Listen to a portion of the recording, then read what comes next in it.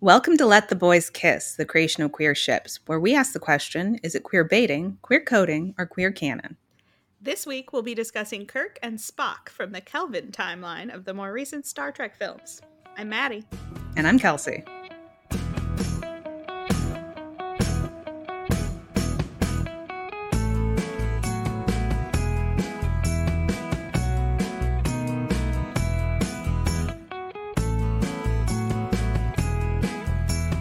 Star Trek! Yay! So exciting. We love Star Trek. Isn't this exciting? You love it. Yeah.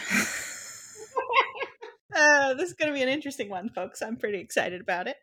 You gave a little bit of a heads up at the end of the last episode, but I did. there are going to be some thoughts in this one. We are talking about the three, as I said, more recent Star Trek movies. So 2009's Star Trek, and then Star Trek Into Darkness and Star Trek Beyond. Tell me, if for people who haven't listened to our Kirk Spock episode, which you should probably go back and listen to our Kirk Spock episode, a brief history of your Star Trek past. So I'm a big fan of the original series and Next Gen and the original series films to an extent. Mm-hmm. But I watched Star Trek as it aired throughout the 90s, up until the first season of Enterprise, and then I tapped right out. And I will say the more recent Star Trek has not appealed to me personally, but that's fine. That's fine. Everything doesn't have to appeal to you personally, but you are a lover of the original series. You're a Kirk Spock fan, so yes. There are thoughts to this new Kirk and Spock. For myself, which also we talked about in that episode, so go listen to it, guys. Mm-hmm. I had never watched any Star Trek original series before we did that episode. So when I first watched Star Trek from 2009, I had seen zero Star Trek. So I can provide the lay person's opinion about these movies. I don't remember. I watched Into Darkness when it came out. I didn't watch Beyond until we did this. I think that's the case for you as well. True. And yeah, I'm very curious to hear if your perspective has shifted at all now that you've seen some original Star Trek, or if it has enriched your thoughts about these new films. I mean, I will say it has enriched my thoughts, but I don't know if it has changed my opinion. We'll figure that out as we go along. So, how are we going to structure this episode? I think it's going to be very slightly different from our usual methodology. It was funny. I was thinking about the last time we touched on a J.J. Abrams picture, which of course was our second episode, the Finn Poe Star Wars episode. And I think we made a concerted effort for you to rein me in terms of my feelings about those films. Mm-hmm. And I think you are going to do a little less reining in this time. We're going to be a little bit more... let her loose, guys. Be a little bit more freeform. Hey, guys, if I had to rewatch these fucking movies, you're going to hear about it, okay?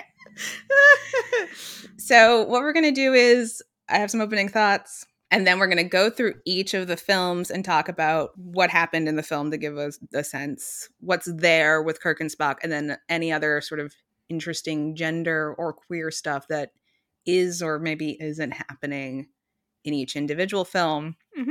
And then we'll do a little bit of a wrap-up of how we feel about the nature of the Kirk-Spock relationship through these movies. And then get into the rest of our sort of normal outline of, what are the creators saying? How do the fans and creators interact? That's going to kind of be a little bit of fic, as we always do. The structure of this episode. So, if you love these movies, this episode might not be for you, honestly. You might have a bad time. I don't know. But I had a bad time watching these movies. So turnabout is fair play, I think. And we should say, people have asked us to do this. Yes. We are not just doing this to torture Kelsey. We are responding to requests. And to be fair, I did agree to do this. Yes. We didn't have to do it. No. And yet, here we are. Before we get to each movie, do you have opening thoughts? I do. So my process of rewatching these films was difficult. I was having a hard time. I will say I rewatched the first one with our friend Preetraj because we were just on a call one day and she sat with me and virtually held my hand through it, which was very kind of her because she doesn't, I think, care for these movies either. So it's just a nice moment between friends. But I also, in the last couple of weeks, saw Guardians of the Galaxy 3 in theaters and Spider-Man across the Spider-Verse, which is interesting, right? Because this is an alternate universe reality that I think does not deal well with the fact that it is taking place in an alternate universe on like multiple levels. But in particular, I thought it was so interesting to rewatch the first Star Trek and then rewatch the first Guardians movie, because I think they're doing really similar things of trying to establish an ensemble cast who we want to follow on theoretically fun space adventures. We talked about Guardians 1 on our other podcast, right? In the, what year would that have been? 2014, probably, in one of our big tourney years over there. Mm-hmm. And one of the things we said was one thing that James Gunn does so well in those films is he sort of multitasks with his scenes. So like a scene will be a fun action scene and it'll move character forward and it'll move plot forward. And one thing I was really struck watching 09 is like almost none of the scenes multitask. They are all doing like one or another thing. And I was like, this is wild, because there's almost the same amount of people in the Guardians cast as in this cast. I think there's one more like main crew member than there is a Guardian. There's 5 Guardians, there's 6 main crew members. And like, I think you leave Guardians and you're like, I know all these people. I understand their character. I know some things about their backstory. I know how they interact with each other. And the movies are almost the same exact length. Guardians is 5 minutes shorter than 09. And I think you leave 09 being like, I don't know, what do you know about Sulu other than he can fence? Mm-hmm. One of the things that I also realized we're watching these films is I think my issue with them is definitely intensified by the fact that I think they're really bad Star Trek. But I just think I don't like any of these characters and wouldn't if it was in a different skin. Mm-hmm. I was struck by how much Kirk reminded me of Maverick from Top Gun Maverick, which we talked about recently on this podcast. And I think you and I both agreed we're not huge Maverick fans. Nope. Hashtag Iceman was right. Iceman was right. It's the same. Starfleet is this regimented organization, right? There's processes and procedures, or there should be. But the way it's portrayed in these films, there's none of that. And like nothing in this movie makes any sense from the hard science. I was telling you too, before we started recording, like there are just throwaway lines in this movie that if you think about them, you're like, wait, what? So there's like a supernova that will destroy the galaxy. That's a big ass supernova. But that makes sense too in the film because the film treats space like it's so small. They get from planet to planet almost instantaneously. So like at a base level, the writing is just sloppy. But I think as we get into the discussion of the characters and the character development, I can complain a little bit more about the portrayal of the characters because like there's problems with Kirk, there's problems with Spock, there's real problems with Uhura in these movies. And then as much as I think they tried to give some of the generally secondary characters something to do, like they give Chekhov something to do, it doesn't tell you much about the character, where they're coming from, what their motivations are, why they're here. And I don't know that it mixes well with the story that they're trying to tell. So like, it's just like the problems are, I hate the production design of these films. The color grading on the second one too is atrocious. I think we're learning you're secretly pretty picky about color grading. We just had a color grading conversation in a different podcast. We did. In another episode of our Oscars podcast, I did not realize I was so picky about color grading. But apparently, if you make everything really fucking blue, I'm like mad as hell about it. She hates blue, guys. Don't wave blue flags in front of her. Who knows what she'll do. And then, you know, the people will talk at length about the lens flare problems and the Dutch angles and the shaky cam. Like, it's just... They're only problems if you don't like them. Of course. But it's nonsense. It's nonsense. The choice to make engineering a brewery is like, what are we doing? To make engineering a brewery? They shot the engineering scenes in a brewery. Oh, okay. Yeah. And it doesn't make any sense as like an engineering place. Also, like, when they first come on the ship's really busy with activity. And then later when they're in engineering, there's no one there. And it's like, no one's working in engineering. Who works here?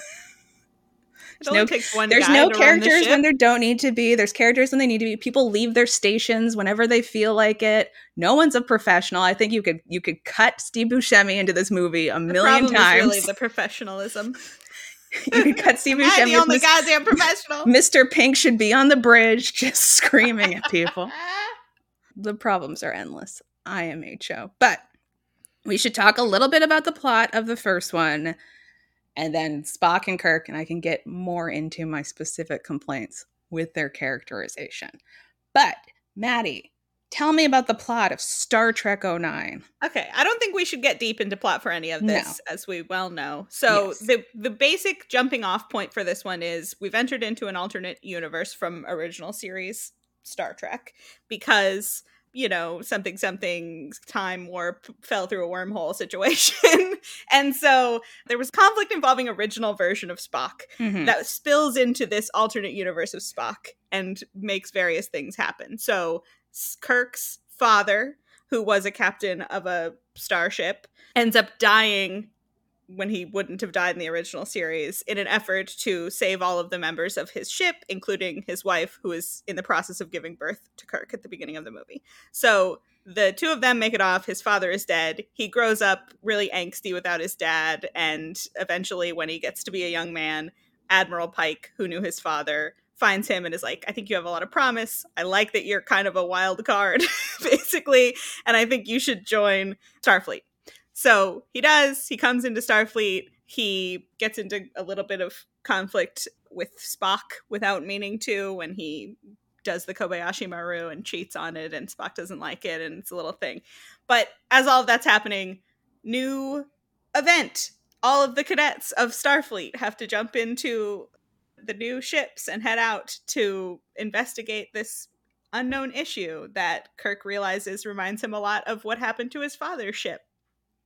So, but Captain Pike doesn't realize, despite the fact that he wrote his dissertation on it. He's not that worried about it, apparently. He's not thinking about these things. Anyway, Kirk gets himself onto the ship. They realize that it's the same guy who had destroyed the ship of Kirk's father. He is there looking for revenge against Spock, the original Spock, because he was supposed to help him save his planet and wasn't able to do it. And so this guy's whole family and planet died, and he blames Spock for it. So he wants to find Spock and destroy Spock's planet and make him watch so that he will experience the things that have happened to him. In the process of this, Pike has to go over to the other ship. He leaves Spock and Kirk in charge, even though Kirk has no experience at any of this. And basically, I mean, action ensues. Spock and Kirk get into a fight. Kirk gets kicked off the ship by Spock after Vulcan has been destroyed, and all of Spock's, his mother dies. He gets his father out, but like most of Vulcan is gone. And he kicks Kirk off the ship. Kirk runs into original Spock, who what is a coincidence. older now. They were been marooned on the same planet, but that's basically an island in space. And so Spock tells him it's really important that you get back on the ship because you need to be the one who's in charge of it. And the way that we can make that happen so that you can salvage your relationship with Spock and become the captain that you are supposed to be is by emotionally compromising Spock so that you can take over and Spock will step down. So yes, they run, they find Scotty, who is also working on this planet, and science, they get themselves back onto the ship. And then Kirk does make Spock reveal that he is emotionally compromised. Kirk takes over, they get into this battle with the big bad to get Pike back. And basically, he's about to blow up Earth with this special red liquid that creates black holes, and they stop him from doing that, and Kirk and Spock realize that they like working together, and they kill the bad guy and go on to their future voyages of fun time. Okay, so the Kirk Spock moments of this, it's structured as, you know, kind of like an enemies to friends situation. The two of them don't get along at the beginning because Kirk is such a wild card and Spock is so very regimented. And so the first time they meet is when Kirk has defeated the Kobayashi Maru by cheating on it, and then he gets brought up on charges of academic dishonesty. Spock stands up to defend his thing, and they have a little bit of words, but then immediately they're off on their mission. Yeah, so they get a distress signal from Vulcan, and then everyone has to be assigned to ships because most of the fleet is away, and I don't know where the rest of their staff is. And so I think the scene where they're being assigned to ships, again, is this very fascinating example of how poor the writing in this movie is, and also like is where the problems with her start to crop up. Because Kirk wasn't assigned to a ship because he was on academic probation, right? Yep. And Bones ends up feeling bad about it and is like, I'll take you with me. What is he going to do? He hasn't been assigned a duty. This isn't like me and my friends are going on a space trip, right? This is an organization where you have a job. He's just going to loiter around the ship during a crisis. And they don't know yet that he has particular information that would be important to this mission, right? So that comes later. And like, if it ends up taking more than 1 day, he's just gonna like crash on Bones's couch. He hasn't been assigned quarters. It doesn't make any sense to bring a random person to your job to just sit around in a crisis situation. Mm-hmm. It's nonsense. And then, yeah, I guess actually we should probably loop back around on her issues after we talk through Spock and Kirk. So, it's just, the main arc of the Kirk Spock. Let's continue. Yes, I was just watching. I was like, it doesn't make any sense. But yes, so they get on the ship, right? And Kirk figures out that he does have useful knowledge, which is the fact that this is the thing that happened when he was born, this lightning storm in space. Mm-hmm. So he races up to the bridge, and that's when Pike makes him the first officer, right? As he's going to leave the ship to talk to Nero. Yeah, because Nero has asked for Pike to come aboard, and then he's going to leave Spock in charge. And because he thinks that Kirk will be valuable because he has knowledge of the situation, he makes Kirk Spock's first mate. Yes, but he doesn't tell Spock that. I thought Spock was there. Spock's not there for that. It's Sulu's the one who is Sulu who knows. So then later when it happens, Sulu's like, he's the first officer, which honestly, again, I think if you get kicked off the ship, you're not in active duty anymore. But again, there's no processes and procedures in this organization.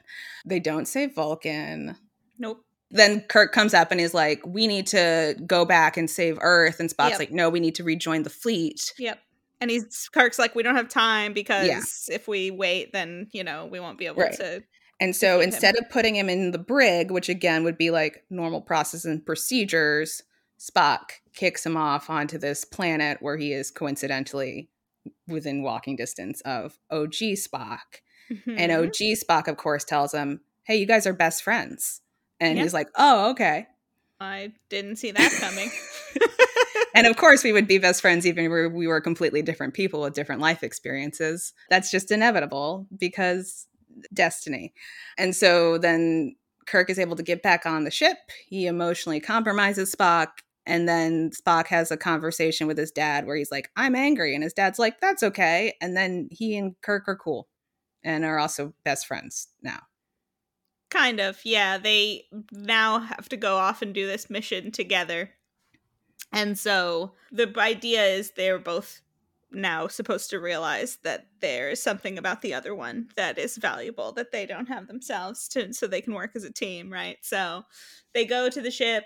Kirk needs Spock because Spock has a working knowledge of how the Romulan things will work because of the cultural similarities with the Vulcans. So yeah, they go on this away mission. They save each other's lives a couple of times, as is the way people usually bond in these things.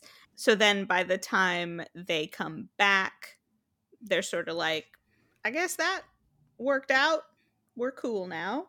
And then it's the end of this one when they have that like Star Wars moment where they all get awarded something at the end and they stand around and get their medals. Mm-hmm. Yeah, I do think that happens. Well, at least only Kirk gets a medal. Sure. But the Pike is there to be like, I'm passing my ship along to you. Yes. And now he wants Spock to be his first mate. And Spock's like, great. I'm all for it. And now they're friends.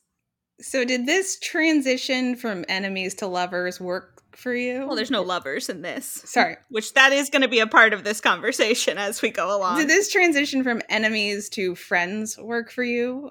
I mean, I think it's fine. It's very minimal character development, as you've already said, for every character in this. So there's enough in it where you get what they're doing and you can pick up on the like, this is what's happening now. I just don't think that you're here for the characters when you're watching it. You're like, it's action, baby. That's all there is. Right. I mean, again, like the problem, one of the problems, and this I think too, right? I just watched Spider-Man Across the Spider-Verse. I just watched Guardians 3. And spoiler alert for Guardians 3. Do you mind? I don't think you've seen it. I haven't, but go ahead. Okay. In Guardians 3, the Gamora who's in the film is different from the one that we've been following, right? Because she died in Infinity War, and then this Gamora is a Gamora from the past. Mm-hmm. And they do very interesting but difficult things with the idea that, again, if you had completely different life experiences, you would be a different person. Sure. And in this movie, they treat Kirk like he's the freaking boy who lived. Like he's destined to captain the Enterprise. A great comparison. And they're constantly talking about the day his father died, the day he was born, right? It's very Harry Potter. Yes. And that, yes, he's destined to captain the Enterprise and destined to be friends with Spock. But again, if these people had totally different life experiences, that's meaningless. And if someone came to you, I don't know that I have anyone in my life who I don't get along with the way that they weren't getting along. But if a future version of that person came back and was like, we're best friends, I'd be like, okay, yeah, sure, we'll see. Right? Like you wouldn't be like, I guess. You would know. It's nonsense. Well, you are from the future.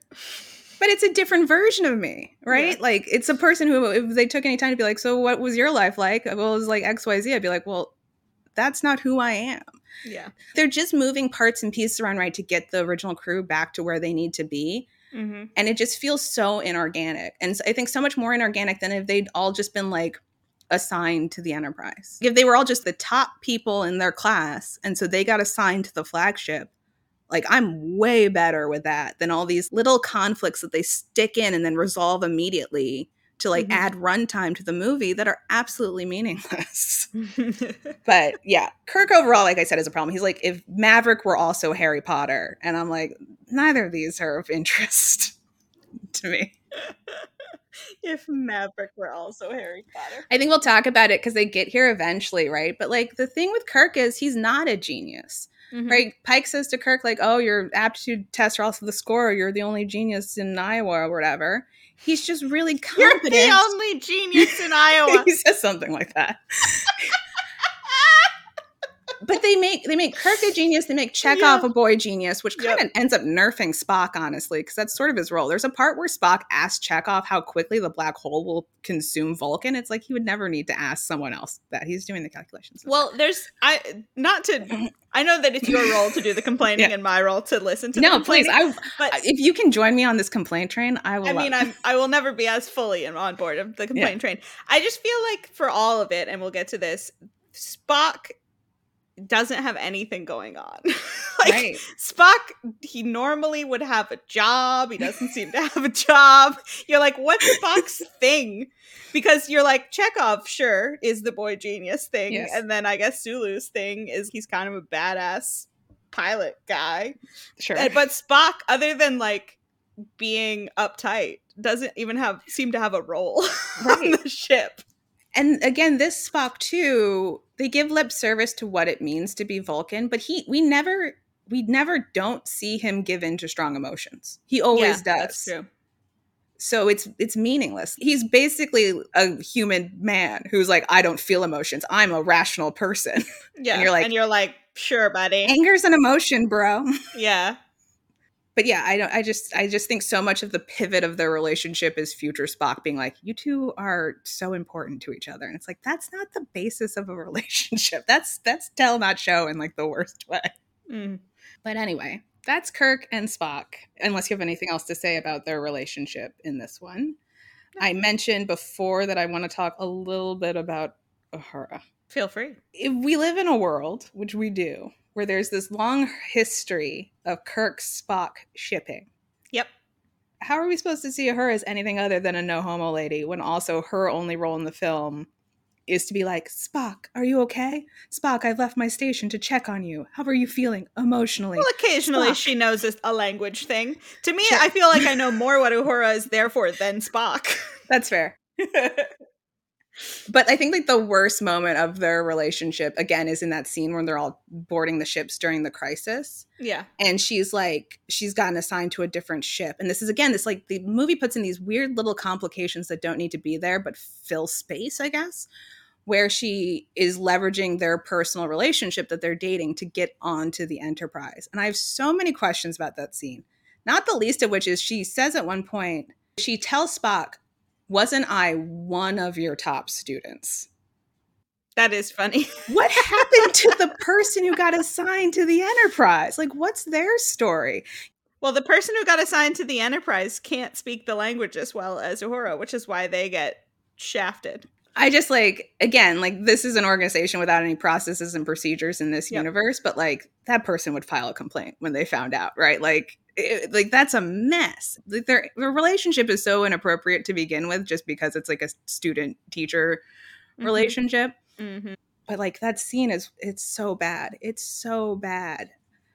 But yeah, so much of this film is her leaving her station when she's supposed to be working to check on Spock emotionally. And you're like, he's really sit at your seat. Through it. You're at work. Well, this is also why it's not a great idea for them to be in a relationship. Because they are distracted from their work. It's really bad. They shouldn't be on the ship together. No. She leaves her post to go down with him to the transporter room right before he's leaving at the end to kiss him. And then she has to run back to her station. It's like, how are you doing this? HR nightmares. They all should be fired. And they would be fired if they didn't save the galaxy. Who cares? Yeah, the one of his best students is like, what a weird choice to not be like, aren't I was your best student? Yeah, that is weird. Because the point of it, and I understand why you have an issue with it, certainly, but the point of it is not to be like, oh, she's wheedling this spot she doesn't deserve from him because they're together. The text of it is, I deserve this spot, and he's like, you're right, you deserve the spot, but I didn't put you there because I wanted to avoid looking like I put you there because we're together, so instead I put you elsewhere, but now it's a problem either way. There's no way to avoid a conflict of interest. Fully agree, but I do think it's interesting that she says one of your best. Right, which means a different top student got booted. I hate it so much. Again, cut in Mr. Pink. Am I the only professional here? Yep. But I do think the main issue with what's going on with Uhura in these is that she is so very clearly a no homo lady. Yes. Which is a bummer. Right. Similarly, I don't understand why she's in love with him, because he sucks. Well, he just doesn't have much going on. That's what I'm saying. He sucks. Why is she in love with him to the point that she's just mooning around? I don't know. I don't know the answer to that question. Weird. I don't know why. All right. Time to move along to Into Darkness. Khan. Okay, you did the summary of Star Trek 09. Should I do Into Darkness? Sure. Okay, Star Trek Into Darkness starts off with our crew still being in charge of the flagship. It starts with them on an away mission, which is nonsensical. For some reason, the Enterprise is underwater instead of in orbit, and Spock is going to die, so he's trying to set off this cold fusion device. Kirk goes out of his way to save him. They quote-unquote break the Prime Directive trying to save Spock, despite the fact the entire mission has broken the Prime Directive. So it doesn't make any sense. Anyway, they get back to Earth. Pike demotes Kirk because Spock put into his report the truth. And Kirk is like, how dare you? What a betrayal for you to tell the truth about my rule breaking. I hate you now. And Spock's got assigned to a different ship. But then in the next scene, like all the conflict in these movies, Pike is like, I'll make you my first officer. Don't worry about it. We're best friends again. I love you like a son. And Kirk's like, I guess I love you like a son too, even though I don't know that was well established in the previous movies. Like a father, presumably. Who cares? You would love him like a son. I don't know. Maybe. It's a very complicated relationship. Like a brother. Like an uncle. Like a cousin. Anyway, they go to some briefing because someone's broken into an archive, and Pike gets killed by John Harrison, the person who broke into the archive, a mysterious figure. Who looks a lot like Benedict Cumberbatch. He truly does. And Kirk is, of course, heartbroken that his mentor, Pike, has been killed. So because he was the first officer, he's now the captain again, and he makes Spock his first officer. So I don't know why we did that whole rigmarole, because they're back in the same place they were 10 minutes ago. The Admiral decides to let Spock in on the fact that, oh, that wasn't just an archive. It was like a secret archive. And I'm doing secret military stuff. and this guy's a real loose cannon, and he's going to mess this all up. So I need you to go and extrajudiciously kill him. And Kirk is like, hell yeah, I'm going to do that because I don't like rules anyway. And Spock's like, I guess, even though I'm supposed to like rules. John Harrison's used the transport beaming to go to Kronos, which is the Klingon home world, and they can't go as the Federation because we're not friends with the Klingons.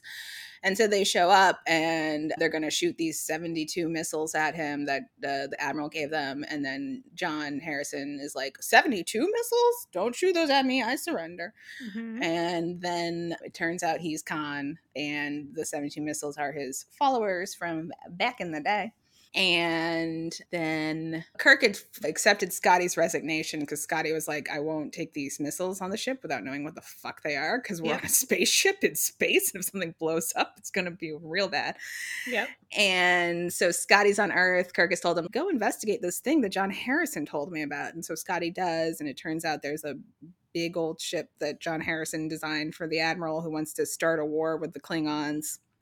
Scotty found the big ship. They go back to bring Harrison to regular justice, and then they get into a fight with the general. I think Khan gets control of the big ship. He kills the admiral. He thinks his 72 men back, but really it's just the missiles. Why he didn't scan them for life forms when they arrived on the ship, I don't know. He's supposed to be really smart, but that's okay. Couldn't tell you. Both the ships crash on Earth. And then when the Enterprise is crashing, Kirk has to recreate the scene from the end of Wrath of Khan where he has to fix the ship in the radioactive chamber and he gets all irradiated. And then again, instead of it being a sad moment, it's a moment for anger. It's a sad moment in the moment. Spock immediately then turns to anger, though, and he goes, Khan, which is not when that happens in Wrath of Khan either.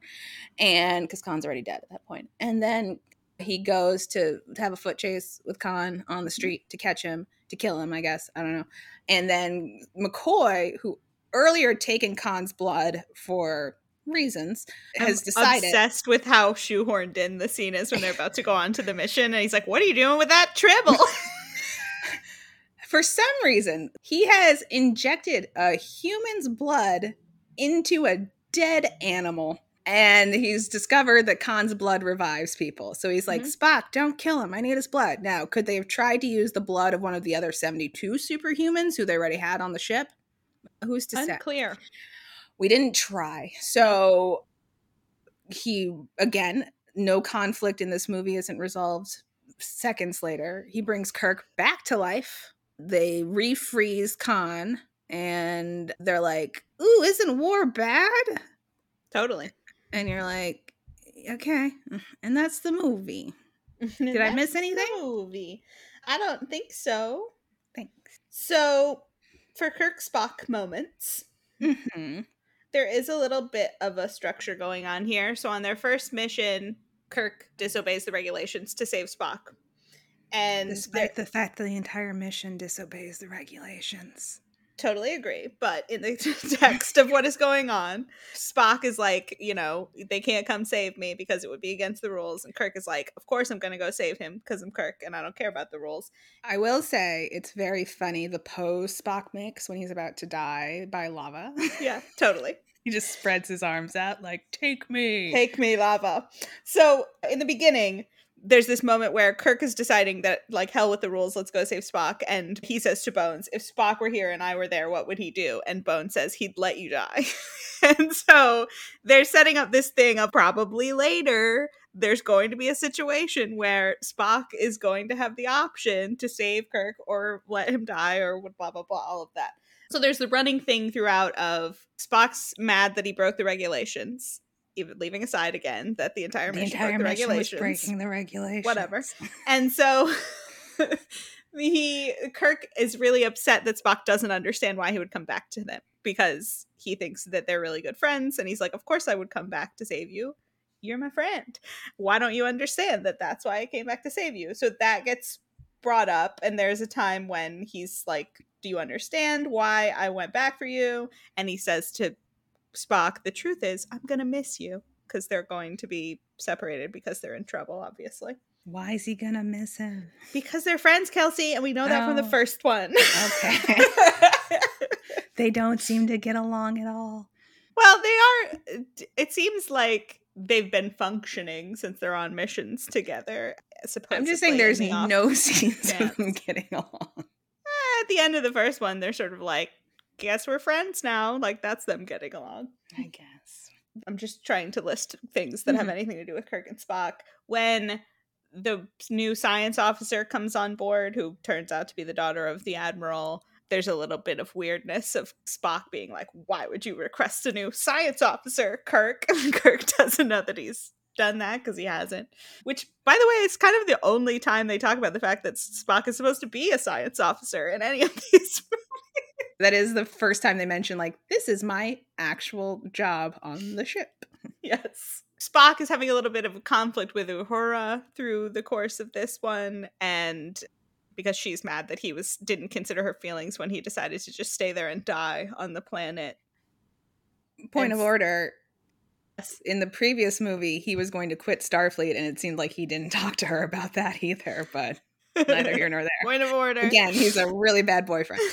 It's true. He's not a good boyfriend. So then there's like some bonding between Kirk and Uhura about how annoying Spock can be. And he's like, sometimes I just want to rip the bangs off his head. She's like, yeah, basically.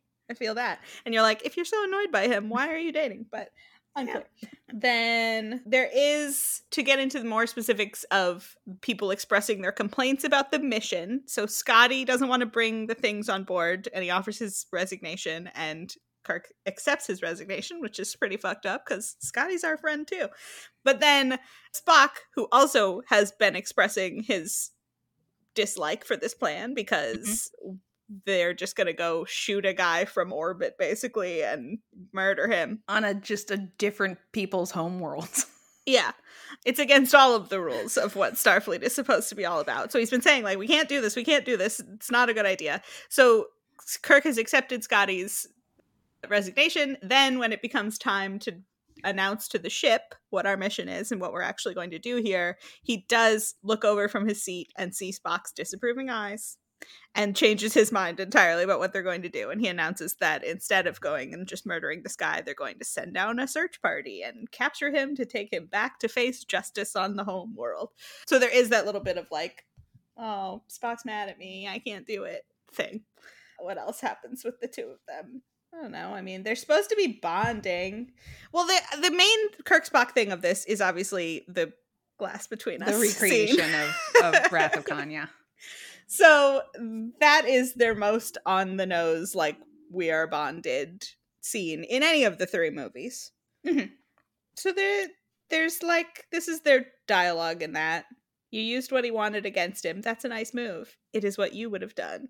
And this is what you would have done. It was only logical. And he says, I'm scared, Spock. That's an emotion. Help me not be. How do you choose not to feel? And Spock says, I do not know. Right now I am failing. And Kirk says, I want you to know why I couldn't let you die, why I went back for you. And Spock says, because you are my friend. And then he cries a little bit and they touch hands through the glass. So that's definitely the most Kirk Spocky bit of any of these four things. Mm-hmm. But then you are right. As soon as Kirk is like maybe dead, then Spock switches right to anger and we get on with the mission. And then when Kirk's fine again and they've revived him, Spock's there waiting for him. I guess for the last 2 weeks, he's just been hanging out in Kirk's room for him to wake up. So that's a little bit very Samwise Gamgee. Kirk Spocky, yes, very much so. That's like the main Kirk and Spock beats of it. Mm-hmm. What else do you want to say about this film? I mean, broadly, right? Like, the relationship still isn't working for me because, again, like, these movies are very fast-paced. And yes. I think that creates a number of problems. One, again, like, they make space so small. People travel instantaneously, whether it's transport beaming or by ship. The story time is so constrained, which is nonsense because, like, space was, like, real big. It's like... It's infinite, really. It's, like, really, really big. Like, yep. It's pretty big. And yeah, the movie doesn't allow space for actual, like, quiet moments of bonding or the characters to joke with each other, them not to be in conflict with each other. Like, all of their beats up until the point of the death is them disagreeing, but, like, I think more aggressively than they do in the original series. Like, in the original series, they do disagree. They're having conversations. Mm-hmm. But I was rewatching some original series episodes, and, like, the thing that's great about original Kirk, and this kind of comes up and beyond, is he's having the best time He 90% of the loves time. it. Yeah, it's true. Like, there are times, obviously, where things get very serious and then he's appropriately serious. But, like, he enjoys bickering. There's, like, a twinkle in his eye. There's, like, mischief to it, right? Like, he knows he's needling this guy who is not going to react in a way. He's enjoying watching Bones needle Spock and Spock needle Bones. Like, he loves being the captain. And he's, again, just having the best time. And so then we can have the best time along with all three of them. And I also, I rewatched Wrath of Khan and I rewatched Star Trek V, The Final Frontier, which you have not seen, I believe. Correct. That's correct. It's generally considered the worst Star Trek movie. It's pretty bad. I'm not here to make an argument that it's good, because it's not. It was written and directed by William Shatner, and that's fascinating. And it's kind of relevant for two reasons. One is, as much as it's not great, there's these wonderful character moments throughout the film. The movie starts with everyone on shore leave, and Bones and Kirk and Spock are camping together. That's so sweet. It's really cute. And there's this scene towards the end of the time camping together where they're trying to get Spock to sing Row, Row, Row Your Boat with them in a round. And he's like, I don't know this song. And then at the end of the movie, at the end of the movie, they come back and they go on shore leave again. They're camping, and the movie ends with Spock playing a little guitar or like a little stringed instrument, and the three of them singing Row, Row, Row Your Boat together. That's and it's sweet. Like, as much as the plot of Star Trek V is so stupid, yeah, I would rather rewatch that movie every day of my life than rewatch this movie ever again. Like, you get these fun little character beats. And then the other thing with Star Trek V is, here's the place to do it. But my long standing pitch is, you set up this alternate universe in Star Trek 09, right? You set up this universe where things are radically different, right? Vulcan has been destroyed. So then you want to sit down and think through, okay, how does that reverberate through the canon of Star Trek? So to turn around and redo Wrath of Khan, without the basis of Space Seed, which is what made it kind of interesting, and without the grounding in that character, is a wild choice, because you're not going to make something as good as Wrath of Khan. Like, it's just not going to happen. Orsi and Kurtzman, you're not Nicholas Meyer. And so I think the alternative thing to do is to say, like, maybe we can take something that sucks about the original run or the original series and make it better, right? Like, that's a win-win, because you're probably not going to make something worse than Star Trek V, The Final Frontier, where they go on a spaceship to find God in the center of the galaxy. It's just not going to happen. And it was also, like, I love it when they get to find God and he's clearly not God. William Shatner is so cute because he's there and he raises his hand and he goes, "Excuse me, what would God need with a spaceship?" Which is just like one of the most iconic lines of all time. It's so good. That, again, the movie's not good, but it's perfect. But in Star Trek V, we meet Spock's half brother, Sybok, who has turned his back on the Vulcan way and has embraced emotion. And you're like, okay, we've destroyed Vulcan. This is a perfect opportunity to redeem this nonsense character and say, like, what would he be up to? He'd probably be pretty mad. Do something with him. That's interesting. And also, I think it's just weird that, like, in this alternate universe, both Kirk and Spock have older brothers who we never hear about. Yeah, like, I don't know about that. It's really they wild. exist, and you're sort of like, oh, okay. Yeah, you think with Kirk's dad being dead, his older brother would function more intensely in his life, but I don't know. Who knows? But yeah, so I've long thought that would have been the play. Because again, your margin for error in doing something with Sybok is so much greater than your margin for error of having a fucking white Khan.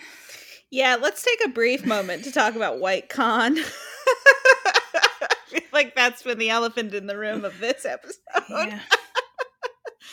I find it so interesting that they cast a white Khan and then didn't even try to explain it at all. Like, do you want to talk about the original controversy of Khan and then... Yes. Yeah. So Khan, canonically, if you watch Space Seed, it is said he is from northern India and a Sikh, right? Mm-hmm. So he's Indian. Yep. His name is Khan Singh. His name is Khan Singh. Now, in the original series, he is played by Ricardo Montalban, who is not Indian. But he is a brown person. He's Mexican. Mm-hmm. And to be fair, he's also incredible. The thing about original Khan, which new Khan is missing, is original Khan was seductive. He was very charismatic. And he seduced a woman onto his side because he's so smooth. He's so smooth. He's jacked. Ricardo Montalban. He's Ricardo Montalban. He's jacked for the 1960s. He looks great. And so kind of similarly with Uhura, where it's like, why have we taken steps backwards in our depictions of women, right? In the original series, she's a professional. She's good at her job. She's there to do her work. In this, she's someone's girlfriend. Mm-hmm. In this, we see these women unclothed for no reason. Why are we doing that as opposed to taking the progressive bases we had and doing better? Yeah. So take your Khan Noonien Singh, who at least was a brown person but wasn't Indian, and cast an Indian person if you want to do Khan. It does seem like right there, pretty obvious. Very strange. I've said to you, my only possible thinking on why they did this at all is because, I mean, it's quite clear that they wanted to keep it a secret that Khan was going to be in this movie. Yes, because J.J. Abrams specifically lied throughout the press tours. Everyone did. Benedict Cumberbatch lied throughout the press tour. They all were like, he's not Khan. We don't have Khan. Stop asking about Khan, because everyone was sure that it was going to be Khan. Yeah. And then, of course, it was Khan. So I'm sure in their head somewhere, it's like, nobody's going to suspect that Benedict Cumberbatch is Khan. He's Benedict Cumberbatch. That would be crazy. Which, leaving aside the fact that that's still, like, extremely problematic, I understand that might be a thought they would have, but I never would think that they then would make him Khan without any explanation in the movie as to why he's white now? Khan. It doesn't make any sense. What are we doing? Explain it away somehow. As I said to you, like, his consciousness has been transferred into another body or something. It's sci-fi. Make some shit up. I don't know. It's wild. It's really bad. It's wild and it's really bad. Yeah, I have vague memories of John Cho in particular during the press tours being like, yeah, it's fucked up. Poor John Cho. Yeah. So shout outs to John Cho. But yeah, it's bad. It's bad. It's a step backwards. Yeah. Is there more to say about Into Darkness? I think this is the heaviest Kirk Spock of anything we will be talking about. Yeah, I agree with that. Yeah, Uhura's still no homo leading around. Mm-hmm. Basically, she's just here to be upset about her boyfriend. Yeah, she's not even as valuable in this as she is in the first one. Like, she's upset about her boyfriend in the first one, but at least in the first one, big parts of why they are able to achieve their ends are because of her language skills.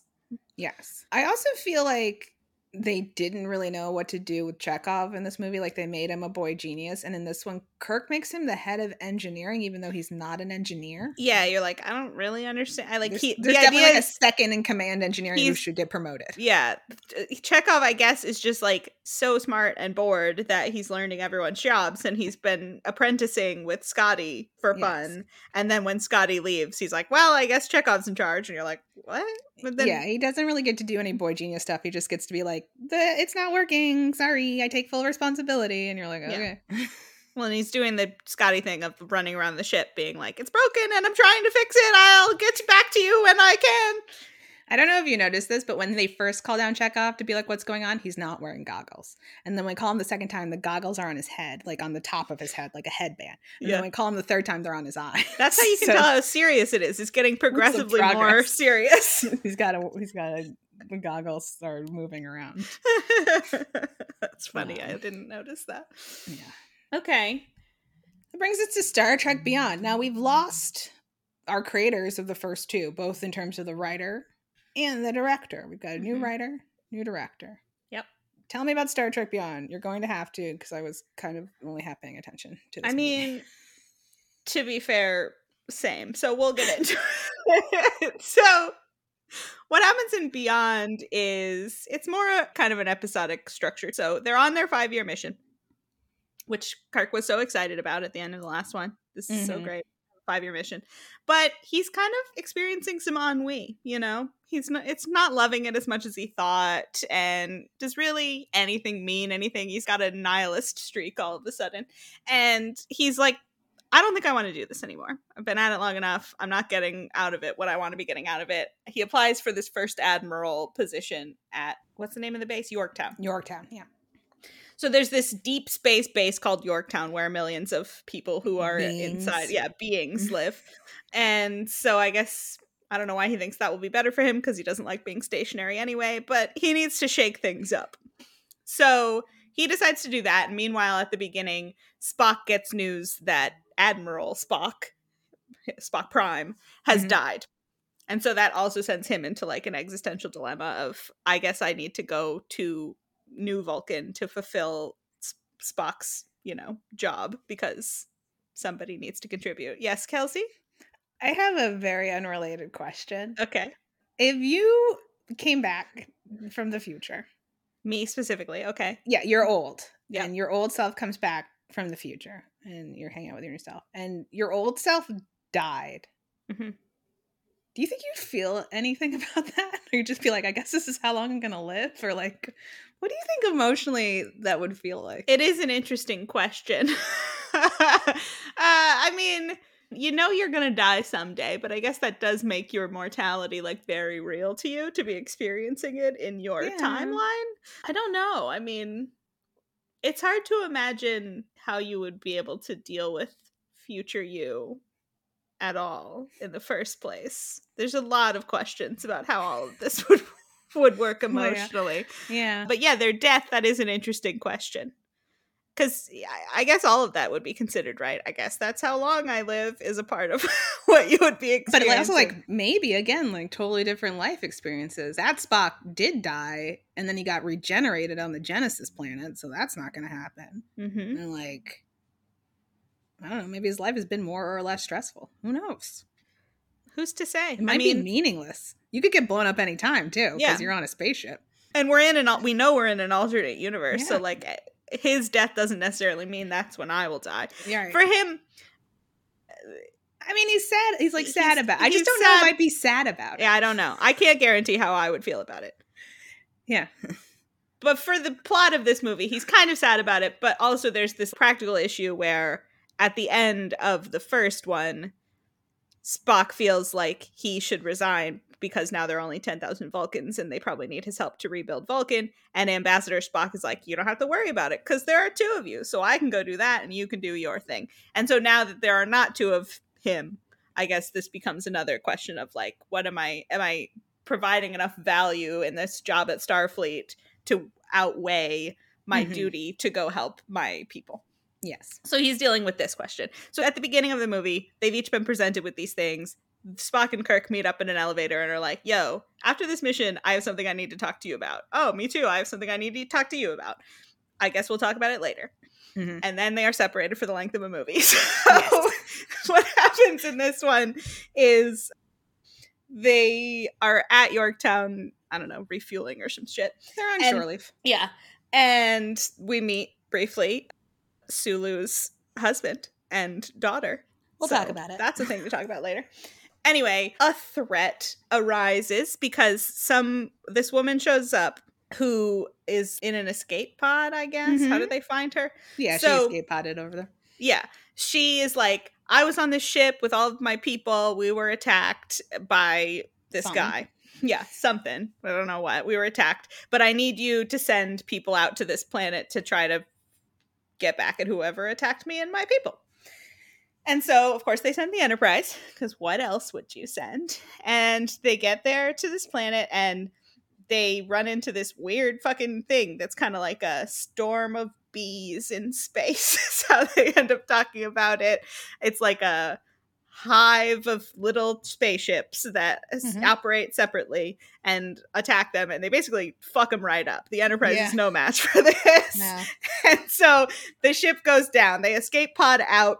The ship goes down onto this planet, and they're all marooned. So luckily, pretty much everyone made it out of the ship, but they've been separated into little units. Yeah, well, and most of the escape pods got kidnapped. So most of the Enterprise crew has all been kidnapped. And then we have various groups. So we have Bones and Spock, who are together on this planet. And we have Kirk and Chekhov and Lady, the woman, new lady, who is the one who wanted them to come on this mission in the first place. And so they're kind of wandering around trying to find each other. They need to... No, the alien lady with Scotty isn't the one who wanted them to come on the mission. No, I'm not talking about... I didn't even get to Scotty. So Scotty runs into a new alien lady and they become friends. That's another My group. bad. But the first lady is the person who was attacked, who was like, we need to go on this mission. With Kirk and Chekhov. She's with Kirk and Chekhov. Yes. And so they're all trying to find each other. Their communication systems are down. It's all fucked up. Spock has been injured. And luckily he's with the doctor because he gets impaled. And then Bones, is able to save him enough so that they can keep moving. Scotty is working with this woman who has found an old Federation ship on the planet, and she's trying to fix it up so she can get the hell out of there. And then, yes, we have Kirk and Chekhov who find out that the woman was not actually in need of rescue. She was there to lure them to this planet because there's something that... What's his name? Krull is the villain. Yeah. Basically, there's this piece of machinery that had been talked about at the beginning of it. They didn't know what it was for, but it turns out it's very valuable and Krull wants it. So she is a traitor. They find out.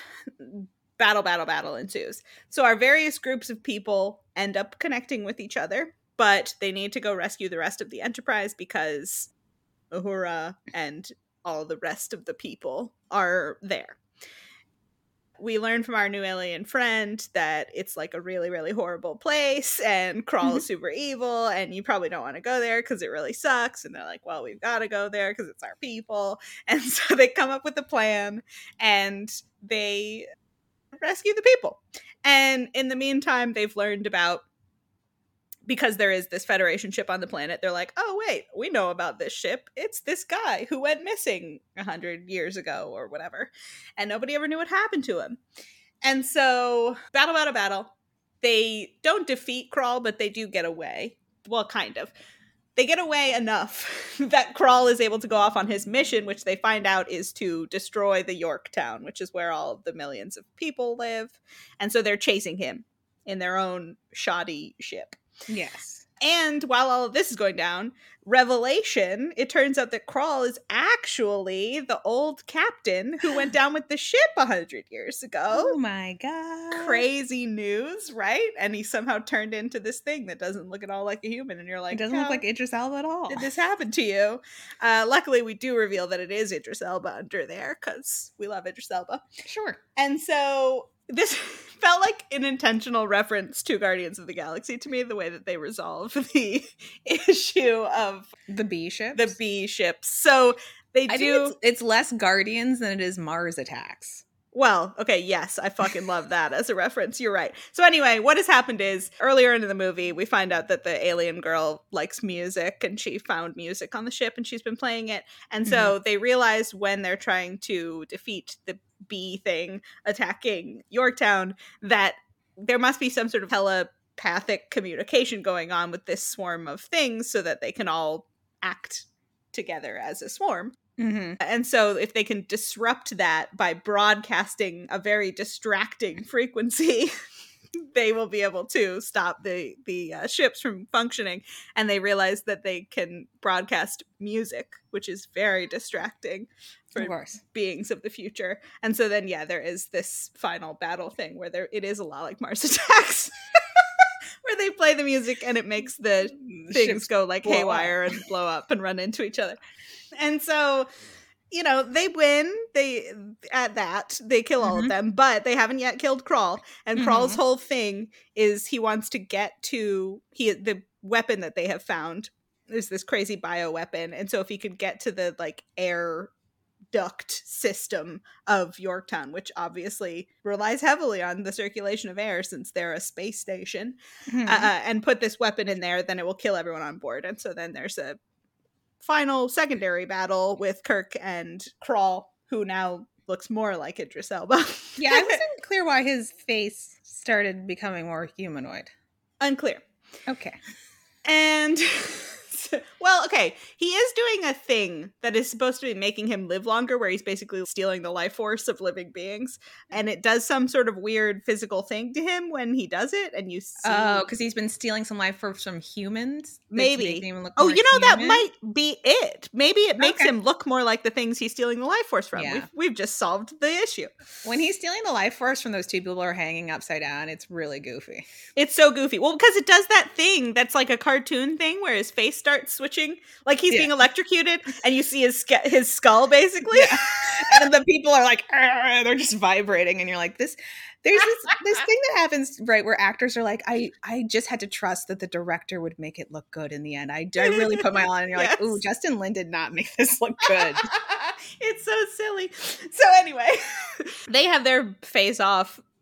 Surprise, surprise, they win. Not everyone on the space station is killed. And so then through the course of this, I guess each of them, Kirk and Spock, have reevaluated their ideas about what they want for themselves and decided that they do want to stay working on the Enterprise. And so at the end, they have this moment where it's like, oh yeah, didn't you want to talk to me about a thing? And they just sort of leave it unspoken because I guess they've come back around to where they began anyway. So at the end, Kirk's finally like, I heard about Ambassador Spock. Is that what you wanted to talk to me about on the turbo lift? And Spock's like, more or less. And he says, I trust your meeting with Commodore Paris went well, which is when he was being offered the first admiral job or whatever. And he says, more or less. And then they just sort of like stare into space together, deciding that they're still going to the whole crew gets together just to look out at space with each other. Yeah. Okay. Okay. But that's the end. So that's beyond.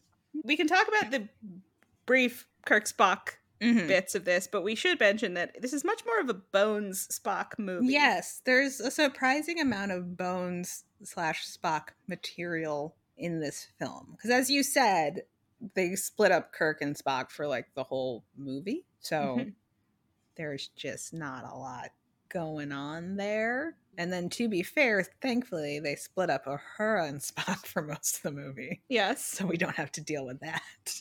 Uhura's kind of on her own island for this one. There's not. Well, they've sort of broken up, and then the fact they have broken up. I think they say that they broke up. Yes, like, good. This is a bad relationship. This is not a healthy relationship, guys. You should break up. But yeah, there's a lot of like Bones needling Spock about his relationships and what's going on with him, and he's the one who notices that he's broken up with Uhura, and he keeps asking him about it and what's going on there. And then of course they're sort of sniping at each other the whole way through because that is their dynamic. So you have Bones saving Spock and then helping carry him through the wilderness to get where they're going. And it's very hurt comfort because Spock is hurt. He's very injured. And Bones is comforting him. Yeah. There's a scene where Spock is sort of, I guess, sleeping or passed out, and you see Bones like grasp his face and be like, wake up, damn it. And you're like, this is shippy. It's a little shippy. Yeah. It's some of the more shippy stuff of these movies, to be honest. But the Kirk Spock stuff, I just thought it was interesting. This is more of a complaint than a talk about what the deal is. But they each have an issue that they want to discuss with each other. We've set it up as like, supposedly they're very good friends. That was kind of the premise of the last one. So here, clearly they like working with each other because on multiple occasions they've chosen. Well, I guess when Kirk is deciding he's going to leave, he's like, if I may, I want to recommend that Spock replace me because he's a wonderful blah, blah, blah. Yeah. But multiple times they've asked to be each other, like made each other their first mates and tried to stay together and all that. They're a big part of each other's Enterprise career. And so that's why they want to discuss with each other, understandably. But then they don't have anything to do with how they solve their issues. Like Spock doesn't have anything to do with the fact that Kirk decides he wants to stay, and Kirk doesn't have anything to do with the fact that Spock decides he wants to stay. And so then it's weird that you end up with this moment at the end of like, I guess it's all good. Yeah. It just feels so weird because we haven't talked a lot about what the original Kirk and Spock are like, but their relationship is a big part of why they like doing what they do, right? That's like a a major element of why I love being in space and being on this ship and being with these people in particular. And so it's just really interesting that that doesn't factor in at all. They're each having a crisis of faith or whatever, right, and it resolves completely separately, but then they still feel compelled to structure it as, I have news. We decided to stay together. I never have news. Yeah, like we decided to stay together, except not, because I didn't decide it because I wanted to stay with you. I just happened to decide that I wanted to stay. Well, it's the continuation of the problem of these characters never have conversations about their relationships. Mhm. Like, where do we want to go? What is the nature of relationship? How do we feel about each other? Like, it's not there. There is, I guess I did write down, there's one bait that I should mention from this one, where Spock's been injured. They do find each other before they do their final mission to rescue the rest of the crew. Spock's hurt. They want to get him patched up before they go on their mission. And they do have a scene where Kirk's like, how are we going to get out of this one, Spock? And he says, we will do what we have always done, Jim. We will find hope in the impossible. And he says, let's get you patched up first. Captain, you must focus your efforts on helping the crew. And he says, well, that's why I need you around, Spock. So there's like this tiny bit of that. There's a time when Spock saves his life and he says, well, what would I do without you, Spock? And in the turbo lift scene, when they are saying, like, I have news I need to talk about, but let's not do it now. At the end of that scene, Kirk says to Spock, we make a good team, don't we? And Spock's like, I believe we do. And that's sort of how they leave that. And so it's like, the implication obviously is, I have this other thing happening that makes me not know if I want to continue doing this job, but I will miss you. You are one of the things pulling me back to this job, but it's so completely all unspoken. Right. You're like, it's like if, you know, for some reason I was like, I have this other thing coming up. I don't know that I can do the podcast anymore. Would I start that conversation like, Maddie, we make a good team, don't we? And I would be like, as friends. I think so. Wouldn't that be weird? It's pretty weird. It doesn't feel like conversations between good friends. It's just all so unspoken in this one in a weird way, where their initial conversation is all subtext and then their final conversation is all subtext, and it's like they haven't had a single conversation in this entire movie. Should we talk about Sulu? Yeah, so we came into this movie, I think, knowing that they were going to make Sulu canonically gay, which is good. Yeah. We're not opposed to like gay characters, clearly. Canonically gay characters. That's what we're doing here. Yep. So the way that they do this is the movie starts with Kirk doing this voiceover where he's like, I'm not happy. And you're like, okay. And then they show on Sulu's little con that he has a picture of a little girl who I think you can successfully assume is his daughter, yes. And then when they go on shore leave, they show Sulu greeting his daughter, hugging her, picking her up, giving her a kiss. And then he and a man put their arms around each other and sort of gently rub each other's backs. And that's what's in this movie. Well, and there are moments later when we're seeing things go down on Yorktown, where we're seeing the partner and daughter running from danger. I mean, they've slotted him in the way that movies normally would slot in someone's wife that's not a character, but she is in danger, so you have to worry about it. It's like, that's the entire structure of it. But yeah, he has no lines. There's not any, it's not like a scene. No. You just are like, oh, there's his husband. Okay. And as I told you, my note when they greet each other after shore leave was, show Sulu kissing his partner, you cowards. Absolutely. Couldn't agree more. We want makeouts. It doesn't even have to be a makeout. It could be a light peck hello. A light peck hello would be entirely I've been away on a 5-year mission and you've been raising our child by yourself. Why I agreed to go on this 5-year mission when we have a young child, I don't know. It's pretty fucked up. I did.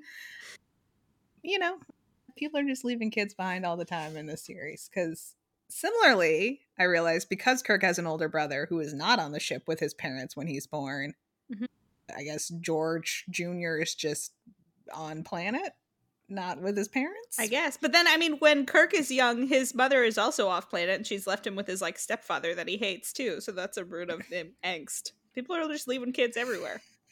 It's not good. Not great. It's not good. So yeah, that's the extent of canon gay Sulu in the film. Yes. I believe. So it's not much. It's about what you expect when people say, we're going to have the first canonically gay character in our thing. And you're like, are you now? This is what you're going to get. Yeah, showing two men rubbing each other's lower backs is like, okay. All right. Guess so. But yeah, I mean, that's Beyond. Is there more to say about Beyond? So I did appreciate going into this one that I do think Lynn and Peg identified one of the issues was what I was saying before, is that Kirk has never seemed enthusiastic really about the idea of space travel, which is very different from our Kirk. Yep. And like, I think one of the problems with the first couple of movies is no one wants to be there. Kirk gets dared into joining Starfleet, right? Mm-hmm. Spock joins out of spite. And Yep. Bones joins because he got a divorce and feels like he needs to leave the planet. Like, no one wants to go explore space. And you're like, this sucks. But space is so fun. It reminds me of, like, I think modern franchises do this a lot in a way that I don't enjoy. Like, this is the same problem with the Daniel Craig Bond movies where he's constantly trying to quit. And it's like, I don't want to watch a series of movies where someone is at a job they hate, that they don't have to be at. Just quit your job. You don't have to be there. And so like I think these movies don't, well, the first two like don't appreciate that this is a job in an organization. You could do something else. And so I do like that they recognize that and try to get him to a place where he's like, oh, I do want to be the captain. But I also like, it didn't connect for me that this adventure would make him go like, space is fun, because it seems horrific. It's really, that's the thing, is it's really not a fun mission.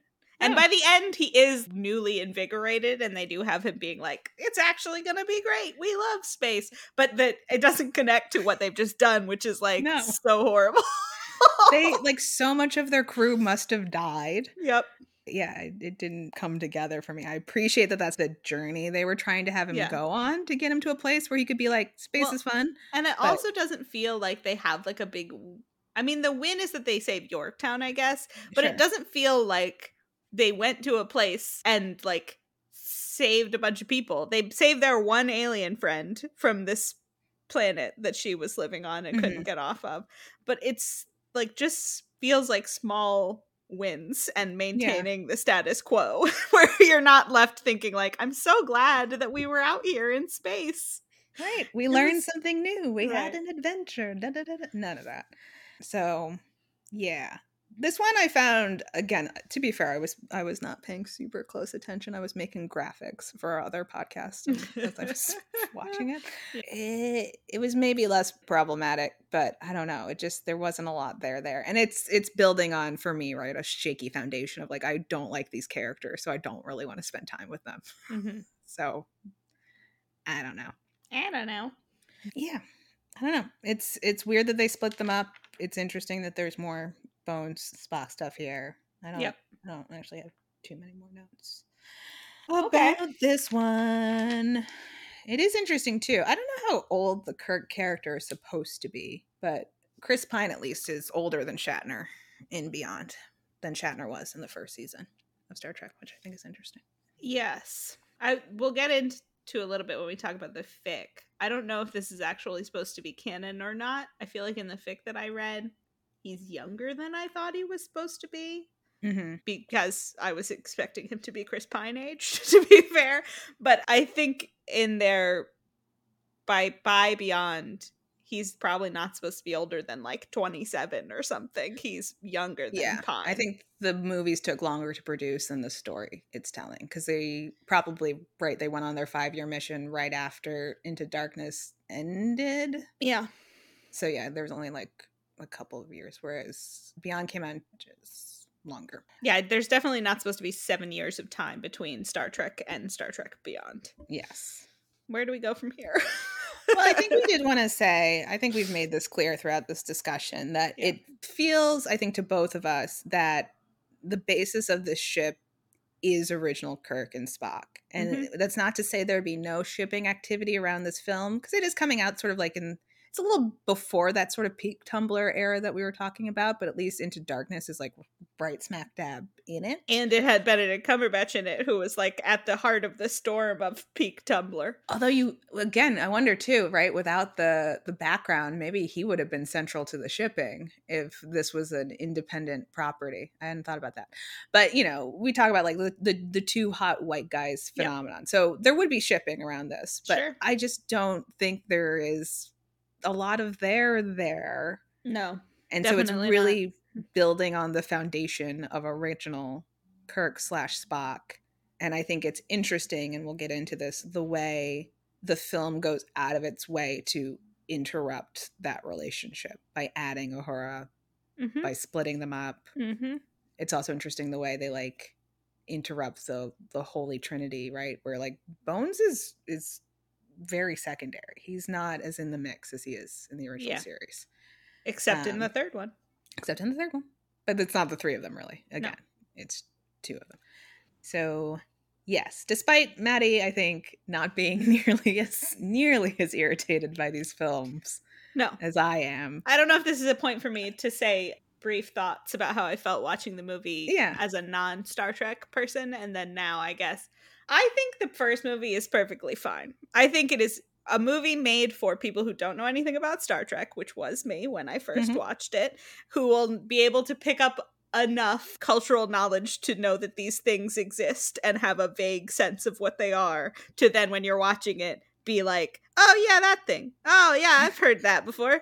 Oh, that's Spock. I know him. That's the level at which you are supposed to be operating to make that movie work. And I do think if that's the level you're at, the movie works fine. There's not deep character development. It's not an incredible movie, but I think the action works, and I think it carries you through, and it's enjoyable enough. I don't have a problem with it, except if you're trying to watch it for any sort of actual Star Trek reasons, then it doesn't work.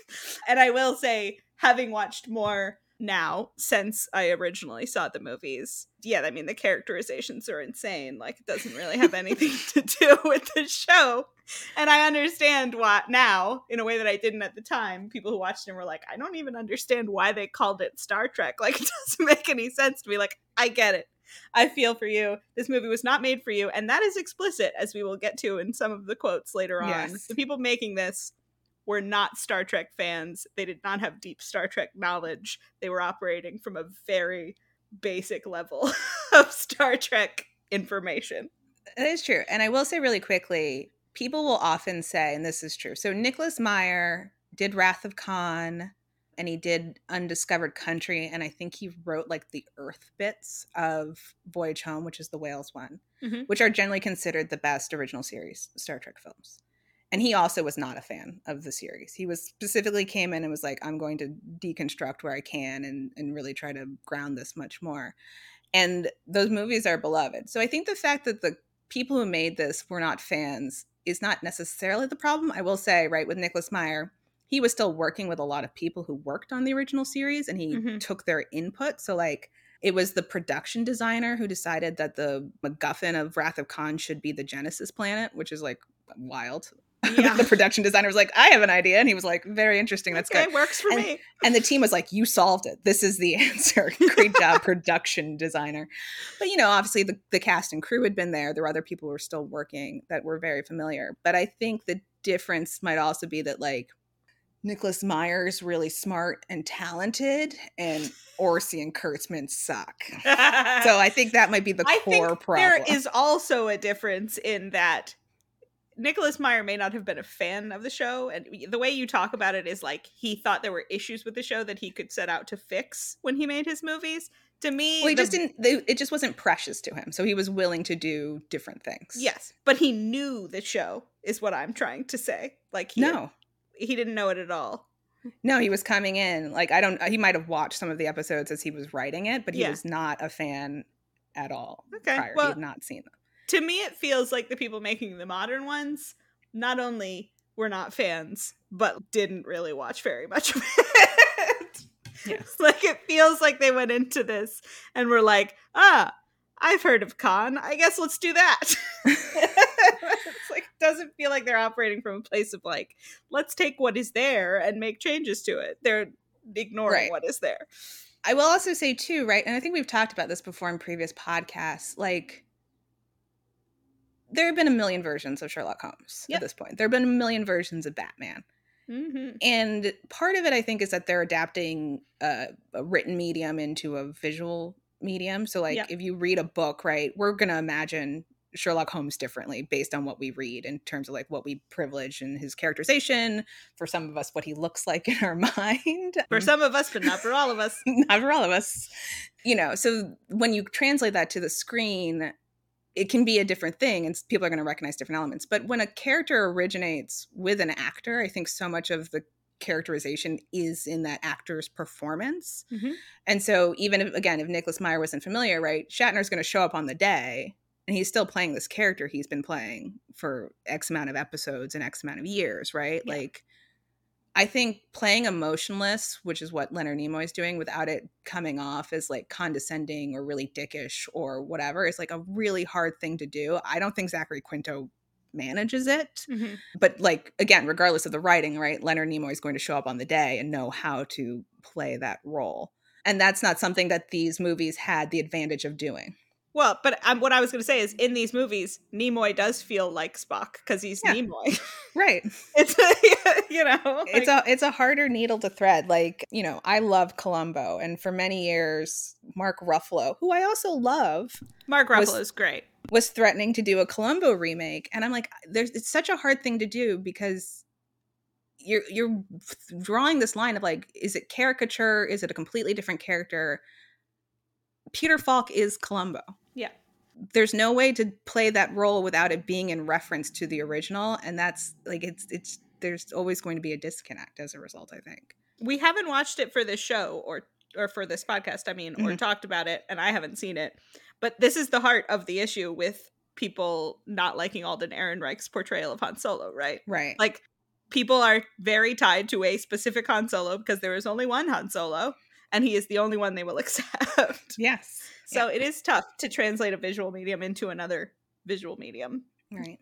So to be fair, right, that's just an inherent difficulty. But I also think the writers just did a bad job. But hey, okay, let's move on. I've got it mostly out of my system. I could go on and on and on, guys, but we'll spare you a little bit.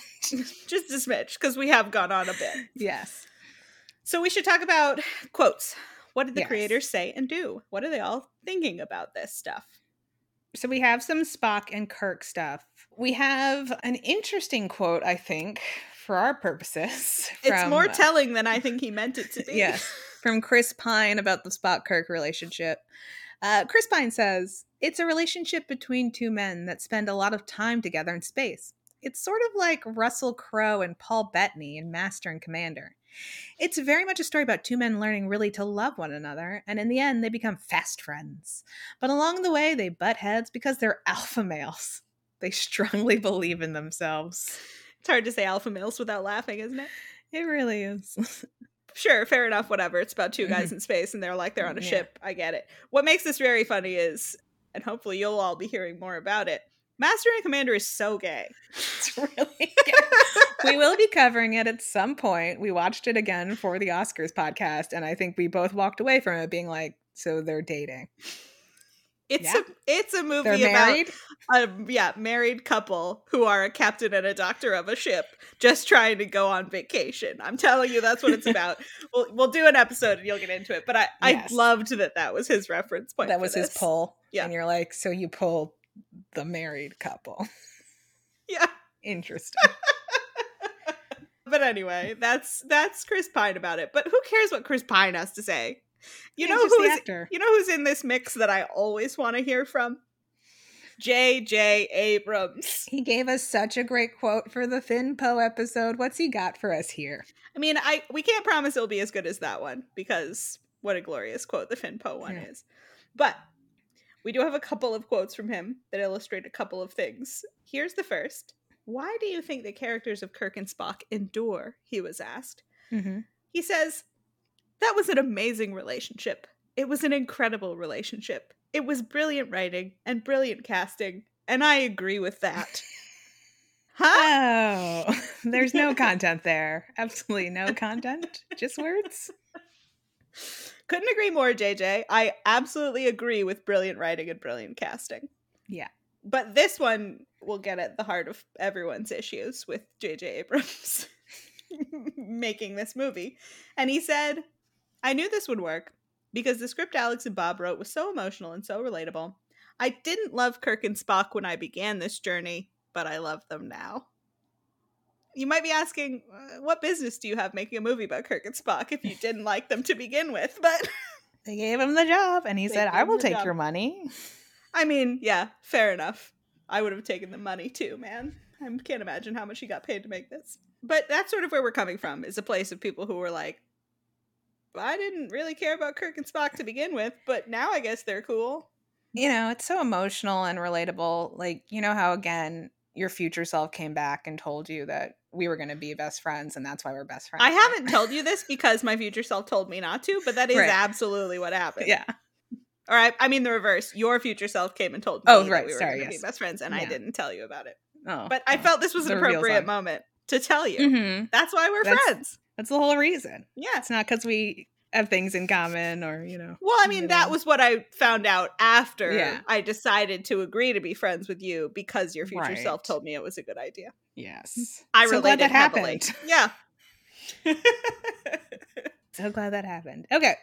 So that's not a ton of Kirk and Spock. We're going to get into some interesting Zachary Quinto happenings in a bit. To be fair to them, there's not a lot of Kirk and Spock conversation because there's not that much Kirk and Spock shippiness in the movie. They really underwrote it. They said, we're going to focus our energies on elsewhere, tricking people into thinking Benedict Cumberbatch isn't Khan. That is going to take all of our efforts. That's the only thing we can focus on. Yep. But where we do have a lot of commentary and conversation and back and forth is in the issue of Sulu.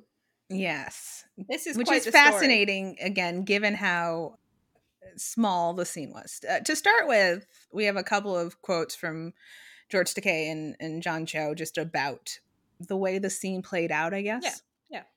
So Takei's feeling about the scene, and we should say, I guess, we'll get into this more, he wasn't positive about the choice to make Sulu gay to begin with. But once they had done it, and he saw it in the movie, this is what he thought. He called it a whisper of a scene, while pointing to other movies that are dealing with LGBT issues much more profoundly. Which, I mean, hard to argue with that. There's really not much of it. But apparently that was intentional, because then you talk to John Cho, who says that he likes that about it. His quote is, I liked the approach, which was not to make a big thing out of it, which is where I hope we are going as a species, to not politicize one's personal orientations. That's a classic quote about making whispers of scenes. Like, yes, that is the place we would like to get to. Where it's not a big deal.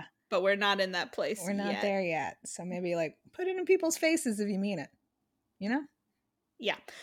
So anyway, I don't, either of those, the quotes are like, sure, whatever. It's really not that big of a scene. Yes. Where the interesting stuff happened was in the backstory. In the process. So apparently the order of things was that Justin Lin, who directed this one, or Beyond, and Simon Pegg, who was one of the co-writers, told Cho that they'd chosen to depict Sulu as gay in honor of George Takei. Yes, because they wanted to put a gay character in, because they felt there should be one, and then they were like, you know who is in the original and is a gay actor? George Takei. Right. What if we make it Sulu? This was the thinking. This will be done to honor him. So George Takei didn't love it. No, not a huge fan. He said, I'm delighted that there's a gay character. Unfortunately, it's a twisting of Gene's creation, to which he put in so much thought. I think it's really unfortunate. Apparently, Cho called Takei to tell him, like, oh, we're going to make him gay. Isn't that great?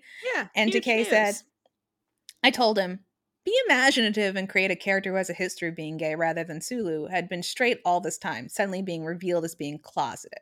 Which, you know, you can debate whether or not the character of Sulu in the new timeline is closeted, but he certainly is never shown as being gay in the original. Yeah, he's not shown as being straight either. He's just a guy who knows how to sword fight and fly a plane.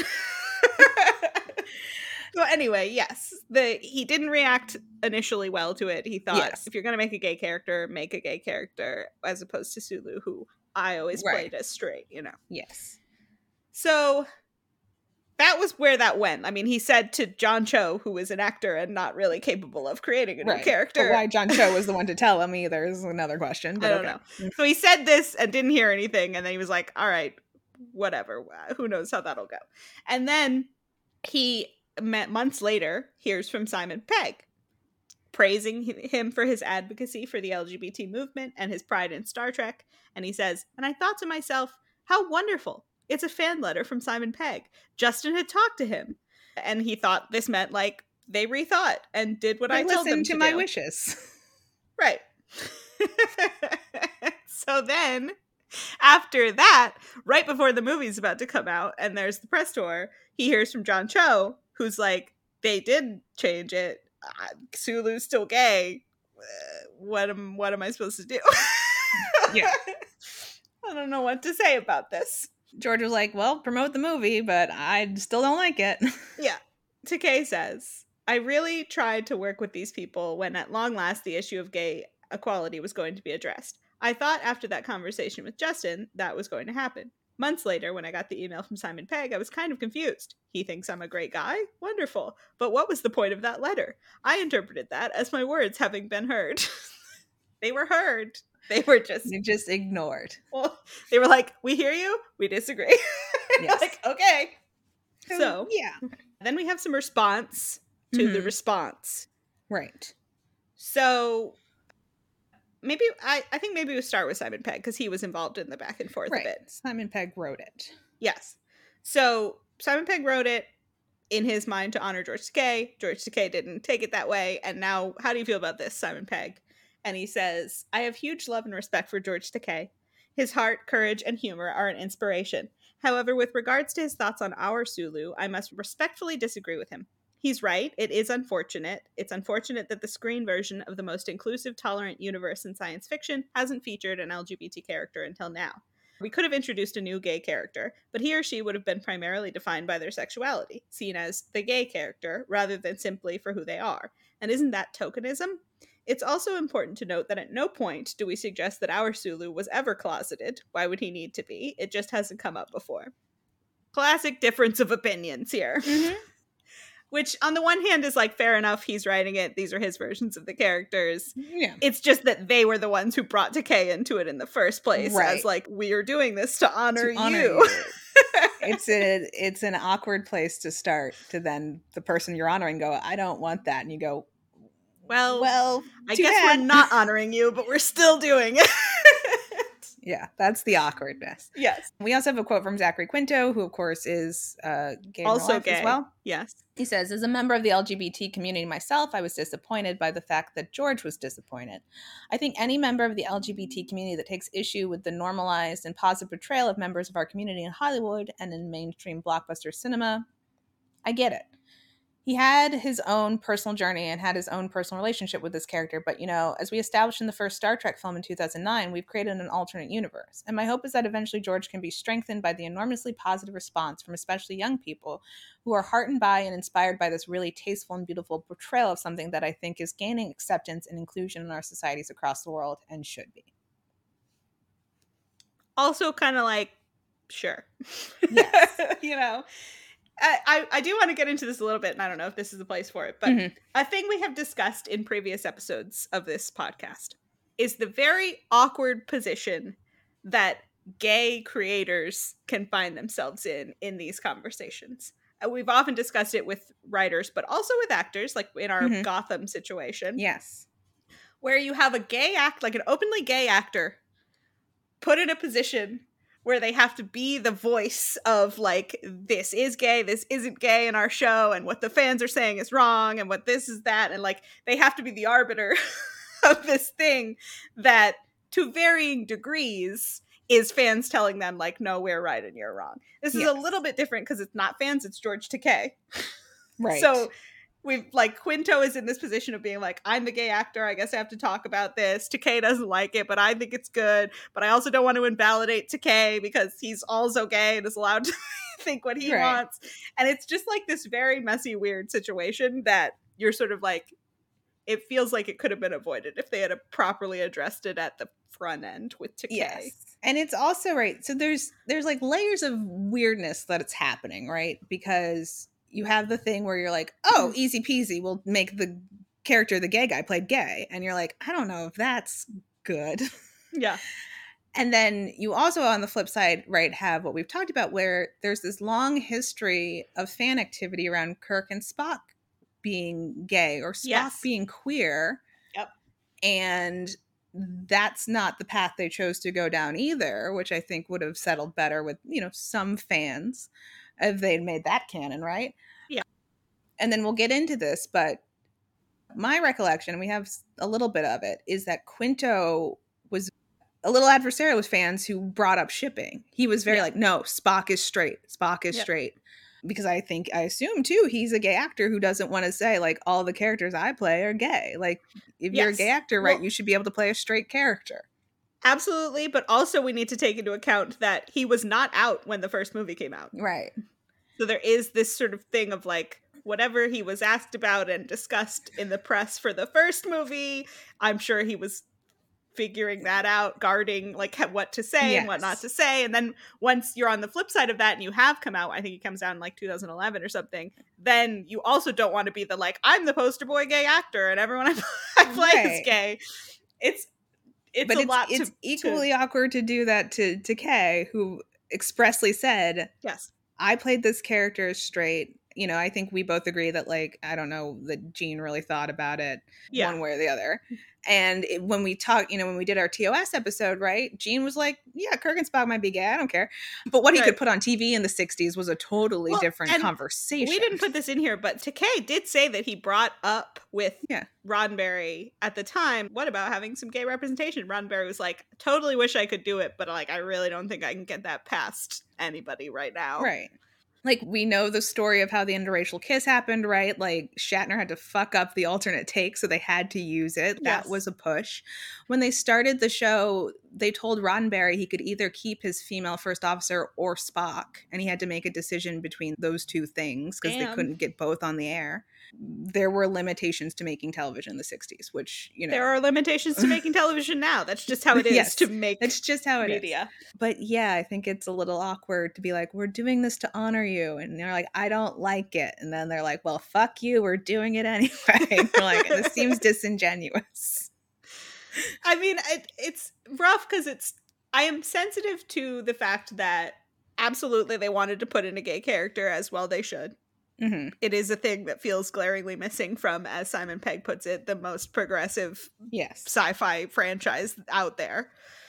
I also don't disagree with the idea of making already known beloved characters gay or black, as we've discussed, or whatever. Like taking a thing that already exists and being like, what if we just... they don't have to be like a straight white guy. They could be something else. I think that's fair enough. You can agree or disagree with that. I don't have any problem with that. That was their initial instinct. But yeah, it's just so awkward to have it be explicitly out there that like, George, this is for you. And George is like, not for me. Don't like it. And they were like, all right, still doing it. Like, make it Chekhov or something. Like, I don't know. Or again, like, they go out of their way. So again, they went out of their way to give Spock a girlfriend. So he's straight. He's not even asexual. He's not a Vulcan who only has sex every 7 years. He's straight. Which is and then a much bigger issue to me than gay Sulu. Kirk is such a ridiculous horn dog throughout the first movies. He like can't see a woman without being like, hey, hi, how's it going? I'm so distracted. I can't keep my eyes straight. I can't concentrate on anything. And it's like, just make Kirk pan or some shit. I don't care. Yeah. Like, make any of them some non-straight identity. That's perfectly fine. But yeah, the fact that they intentionally, at the beginning of it, were like, we know that this Kirk Spock thing is a thing. We want to just sidestep that so it doesn't become an issue. And so we'll just make Spock straight in a way that doesn't make any sense for Spock. Right. But okay. And then what they do with Sulu is like, blink and you miss it. If you had turned away from that brief moment where he rubs his partner's back, you might not know he was gay. People would say, you know, Sulu's gay. And you'd be like, what? Yeah. I don't remember that. So, yeah, this is a lot of different issues, really, because this gets back to a thing we've complained about 100 times at this point, where Disney or Marvel or Lucasfilm or so-and-so or Pixar says, we're making the first gay character in our thing. And you're like, oh, cool, how exciting. And then it's nothing. And that's exactly what this is. Right. And they also upset George Takei in the process. Yeah, that's the extra layer of like, why'd you do that part? Yeah. It's unnecessary for what you ended up putting in, but okay. Yeah. So that's interesting. Sulu. Yes. That is sort of the more interesting conversation, because there's not that much going on in a Kirk Spock context. Because what do they even have to respond to? It's not like they're gazing longingly into each other's eyes or anything. They're like, I'm straight and you're straight. I guess we work together. You're like, okay. Yeah. Good thing my girlfriend's always here to stand between us and hold my face and ask me how I'm feeling. He's never feeling good, to be fair. Not good is how he's feeling. Okay, should we talk about fan fiction? Yeah, let's do it. Great. Let's see first, what are the fans up to? How have they responded to this new timeline? They're doing a little bit of writing. Mm-hmm. We've got 31,000 total fic in the alternate Star Trek movies tag, and 9,500 of that about is Kirk/Spock. Now, interestingly, 7,200 of it is Kirk/Bones. You know, we did this outline before we watched all the movies, so I'm surprised there's not more Bones Spock in here when there's more material in Beyond than you would imagine. But agreed, yeah, because there is like Kirk and Bones in the first movie are set up as having like a little bit of a friendly thing, but it's, you know, as we've said, there's not that much Bones in the first two movies, and then in the third one, it's all Bones Spock. They sit next together on the bus on the first day of school, and then they're best friends. Like they're 5 years old. 3 years later, they're best friends. Yeah, but they don't show us any of that. No, there's a time jump where everybody does whatever character development they're going to do, and it happens off camera. 3 years later, they're best friends. So I do think it's interesting that while Kirk Spock is the main ship of this, it is pretty closely followed up by Kirk Bones. And then there were, I didn't write down the number, but there were a fair few Kirk Bones Spock fics. Fair enough. So I read a couple of things for this. You read a thing for this. Yes. So the first couple of the fics were quite long, and I said, I'm not doing that. And I read We'd already asked her to do enough, really. I read the most kudos short one, which was maybe like the third or fourth most kudos, somewhere in there. Maybe fourth. But you read the first one, right? I did, which was longer and quite fun. So I don't know how we want to talk about this. Do you want to give your brief rundown of what happened in the short one, and then I'll tell you about the long one? Sure. So the short one honestly felt kind of like the movies, and that like all of a sudden they were married. It is called, we should say, The Genetic Soap Opera, or One of the Less Dignified Royal Weddings by Wake to Sleep. So yeah, Kirk is having a physical, and Bones is like, hey, you're not aging normally. And they discover that Kirk's like great grandma or something was a Vulcan, and he's part Vulcan. And oh my god, thank goodness they've discovered this just in the nick of time, because he's going into Pon farr. It's when a Vulcan must either mate, kill someone, or potentially do very intensive meditation, which might work. But really the two primary options are mate or murder someone. Yes. Easier ones to achieve. Yes. And so despite the fact that Spock is barely in the story, except to be annoyed that Kirk is part Vulcan, they decide to get married. And then like in the last section, which is very short, they're just married and living together. And you're like, okay. That about tells it. What I thought was interesting about this, to me, and I haven't done extensive research, but I guarantee you this is the case. The fact that Pon farr exists means there's tons and tons of fic about it. I'm sure that there are many in either this or regular Kirk Spock, just like Pon farr fucking fic, basically. Like that, yes. There has to be that's a big subgenre of the Star Trek thing. And I found it very interesting that it was in this and there was no sex. And I was like, yeah, okay. It was not explicit. Yeah. But yeah, I mean, it was a short little thing, and you're just sort of like, all right. Like, it's a, if it's anything, it's somebody was like, oh, what if he was a Vulcan? It was like a fun idea more than anything else. Yeah. There's not a lot going on in it. No. But tell me about the long one. What was going on there? I actually quite liked the long one. I was intrigued enough by the description that I started reading it and then was like, I might as well finish it. So this is it's a kid fic, as they say. Let's say the title. It is called A Sequence That You Never Learned by Anna Taylor, which sounds like Ann Taylor, the clothing store. Do you think the clothing store wrote it? That's what I'm wondering. Maybe. Okay. Anyway, kid fic. So they're on a mission. They're at some planet on a regular Starfleet mission. Sure. And they're there to retrieve like a rogue other captain from Starfleet who they don't know what he's up to. And there's a gas. Somebody leaves like a trap thing for them to immobilize them. And it's a gas. And it doesn't really hurt most of them. But of course, Jim has his weird body shit going on. So it makes him temporarily blind. And so Spock leaves him in a cave to try to go resolve the situation. He gets kidnapped and put into this room with, he can't see him, but who we find out is an 8-year-old Vulcan boy. So the two of them are trapped in this room together, waiting for rescue, and they're sort of bonding as they're there. And he quite likes this kid. And then, of course, Spock shows up and rescues them, and they go back onto the ship. And it turns out that the kid is a Vulcan orphan, because there are lots of orphans post, Vulcan going away.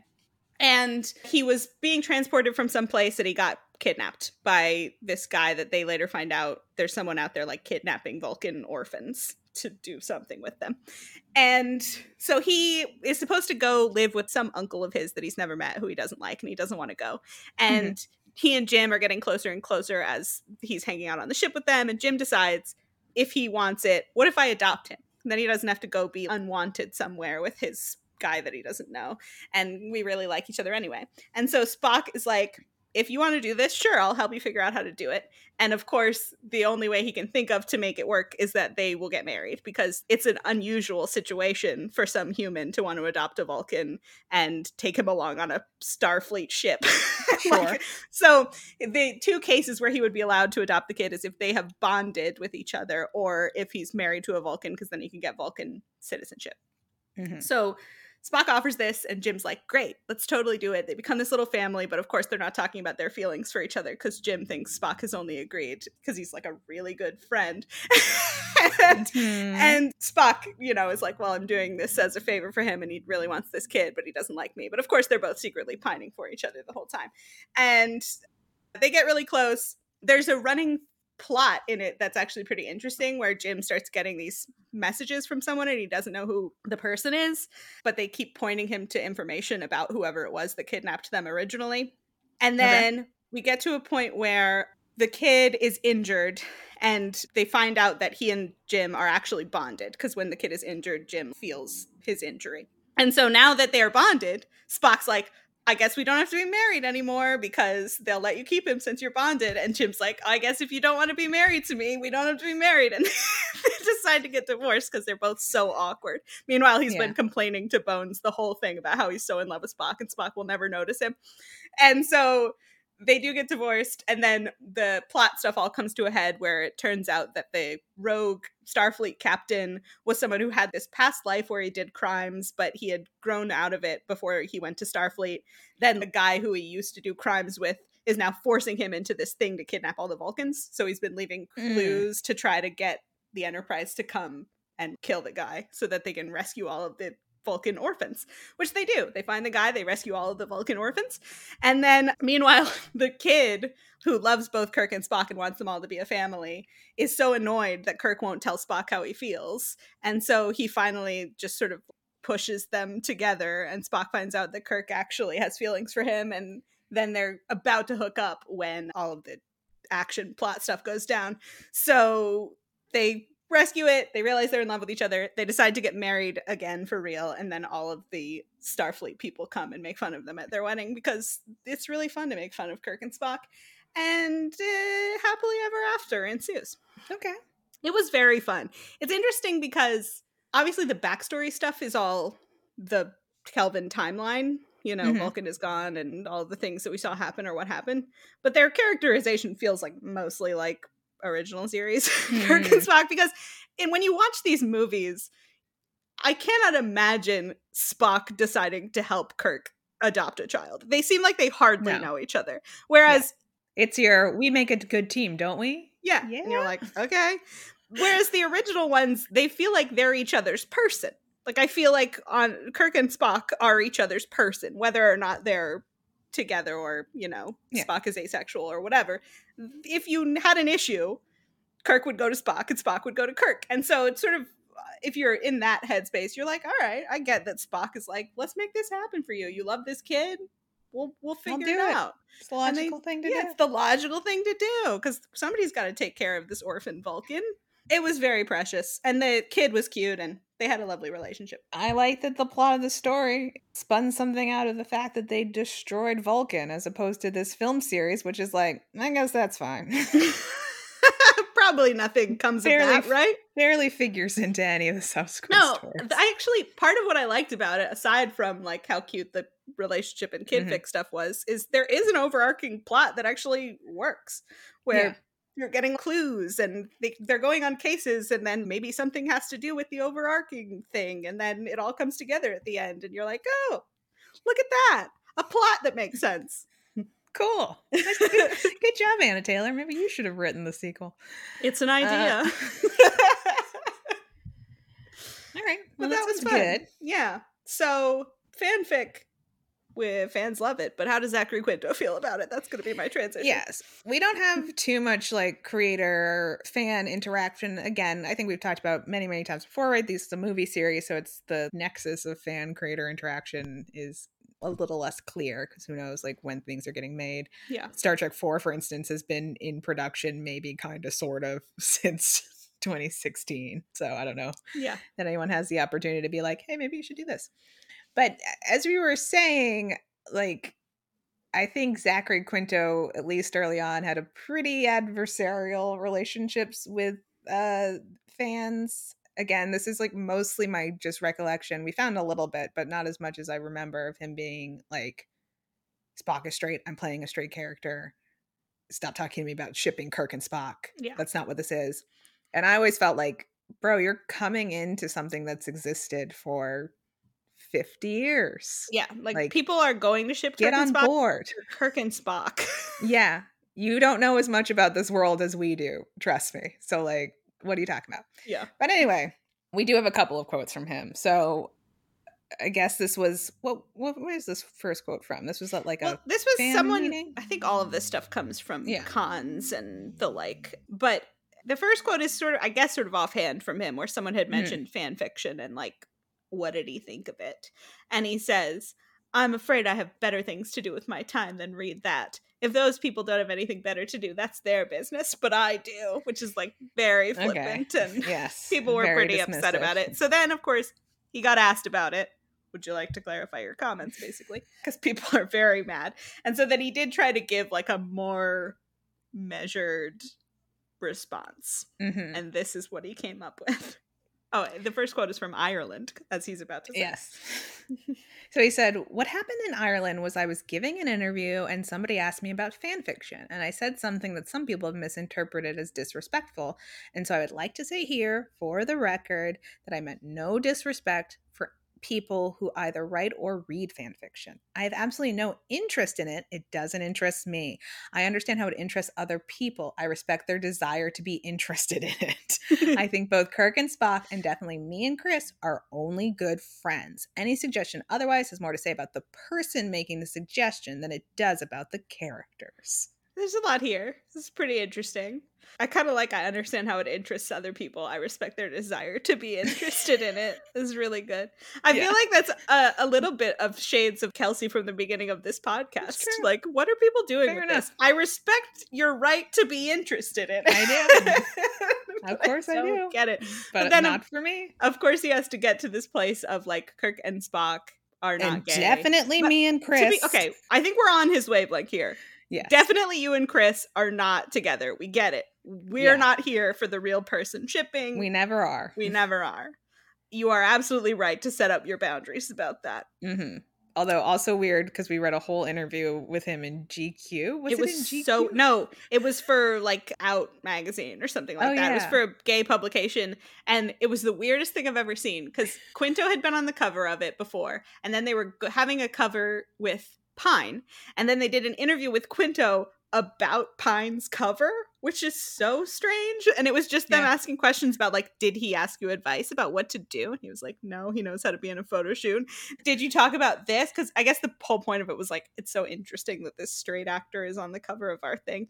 But then at the end, it just devolved into like, tell us about your friendship. How do you guys feel about each other? Tell me some new words for the blue color of his eyes. Yeah. Describe his eyes to us. And you're like, this is really weird. This is so strange. But anyway, that's a digression. But yeah, the Kirk and Spock are only good friends. Any suggestion otherwise has more to say about the person making it than about the characters is a little bit judgy, my friend. And maybe in your movies, there's not a lot of stuff to go on, which I do agree with.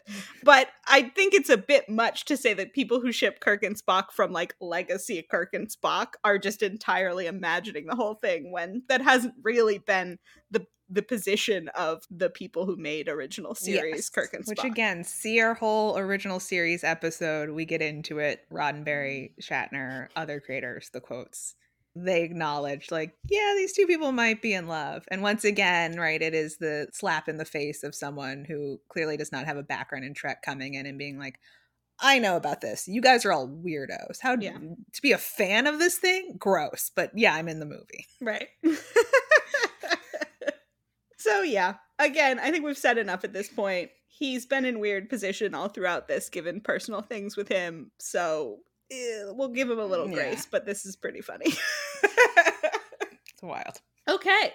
That's everything, I think. That's everything. There can't possibly be more to say. We've gone on and on. No. Let's ask the question then of, is it queer baiting, queer coding, or queer canon? None? Yeah, I agree with you. It's none. Sulu is queer canon, I guess, at this point, barely. Canon, but Kirk and Spock are not even queer coded. No. I said to you before we did this, Kirk and Spock of these movies are markedly less queer than Kirk and Spock of the original series. Yes. The film has gone out of its way to make Spock as straight as possible. And not even in a way where it's like they are continuing to do all of the same stuff with Kirk and Spock, but they give him a no homo lady. It's like there's not much queer anything going on in this movie, text or subtext. But if you gender swap them, would they be a couple? Who are we gender swapping? And is Spock still dating Uhura? Good question. I mean, I guess if we want to leave Spock dating Uhura, let's gender swap Kirk. Then no, I don't think so. He's dating Uhura. But you don't think that she would get in there and try to break him up? Would that work? Here's the problem. I don't understand the dynamics of the Spock Uhura relationship to begin with, so I'm not sure what Spock would be interested in. The dynamics of the Spock Kirk relationship, so it's very hard to tell. I don't think this question is super applicable when we don't think there's much like canon tension between them to begin with. And also, I've said it to you off the podcast. What happened to Spock's fiance? Is she just dead? It's an alternate universe. She's dead. What happened before Vulcan got destroyed, though? Because, like, the marriage agreements are between prominent families. It's logical. He would be engaged to someone. Well, you're absolutely right. But I think he is dating Uhura before that. I was like, once she is probably dead on Vulcan, we don't have to worry about it. But before that, he is dating Uhura. I don't know. Yeah. I mean, it doesn't make any sense for him to be dating anyway. What are we supposed to believe? That's the real problem. Yeah. Okay. So why isn't it canon? Because these guys aren't interested in character to begin with, much less the relationship between Kirk and Spock. Correct. How do we feel about the queer baiting on a scale of 1 to 5? Oh, 1. 5 being unrepentant, malicious queer baiting. 1 being, I don't know what these fans are talking about. Definite 1. It's a definite Except 1. that we do know what they're talking about because of Kirk Spock existing. Right. It's an aggressive choice towards the lifelong fans. Yeah. I don't know. But it's an alternate reality. It's an alternate reality where they're straight. Straight as hell. They're alpha males, you know? Meanwhile, Ambassador Spock is over here in this world being like, when are they going to fall in love? What's going on? I didn't want to tell myself that he was going to fall in love with him, but like, I'm dating Uhura? That's so strange.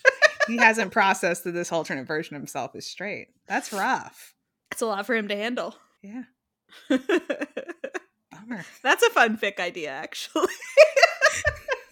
Spock Prime coming to terms with the fact that his alternate self is straight and will not fall in love with Kirk. Why won't he just see that they would be so good for each other? He's still dating Uhura? That's good. Somebody write that. Yeah. Or tell us if that exists already. Shoot that over to us. Okay. Well, do you feel like you've gotten everything off your chest that you needed to get off your chest? No, but I got a lot off of it, and I like I said, we've done enough. I don't need to talk endlessly about all of the problems I have with this movie, but I could do a scene-by-scene breakdown, y'all. If anybody wants that, go ahead and let us know. What are we talking about next time? Well, we're taking you back to the seas. Ooh, so exciting. We love the seas. So we've spent some time talking about pirates, and we were like, we got to get back there. The seas of the Americas. Oh, I can't wait to return to the seas of the Americas. And also it's a period thing.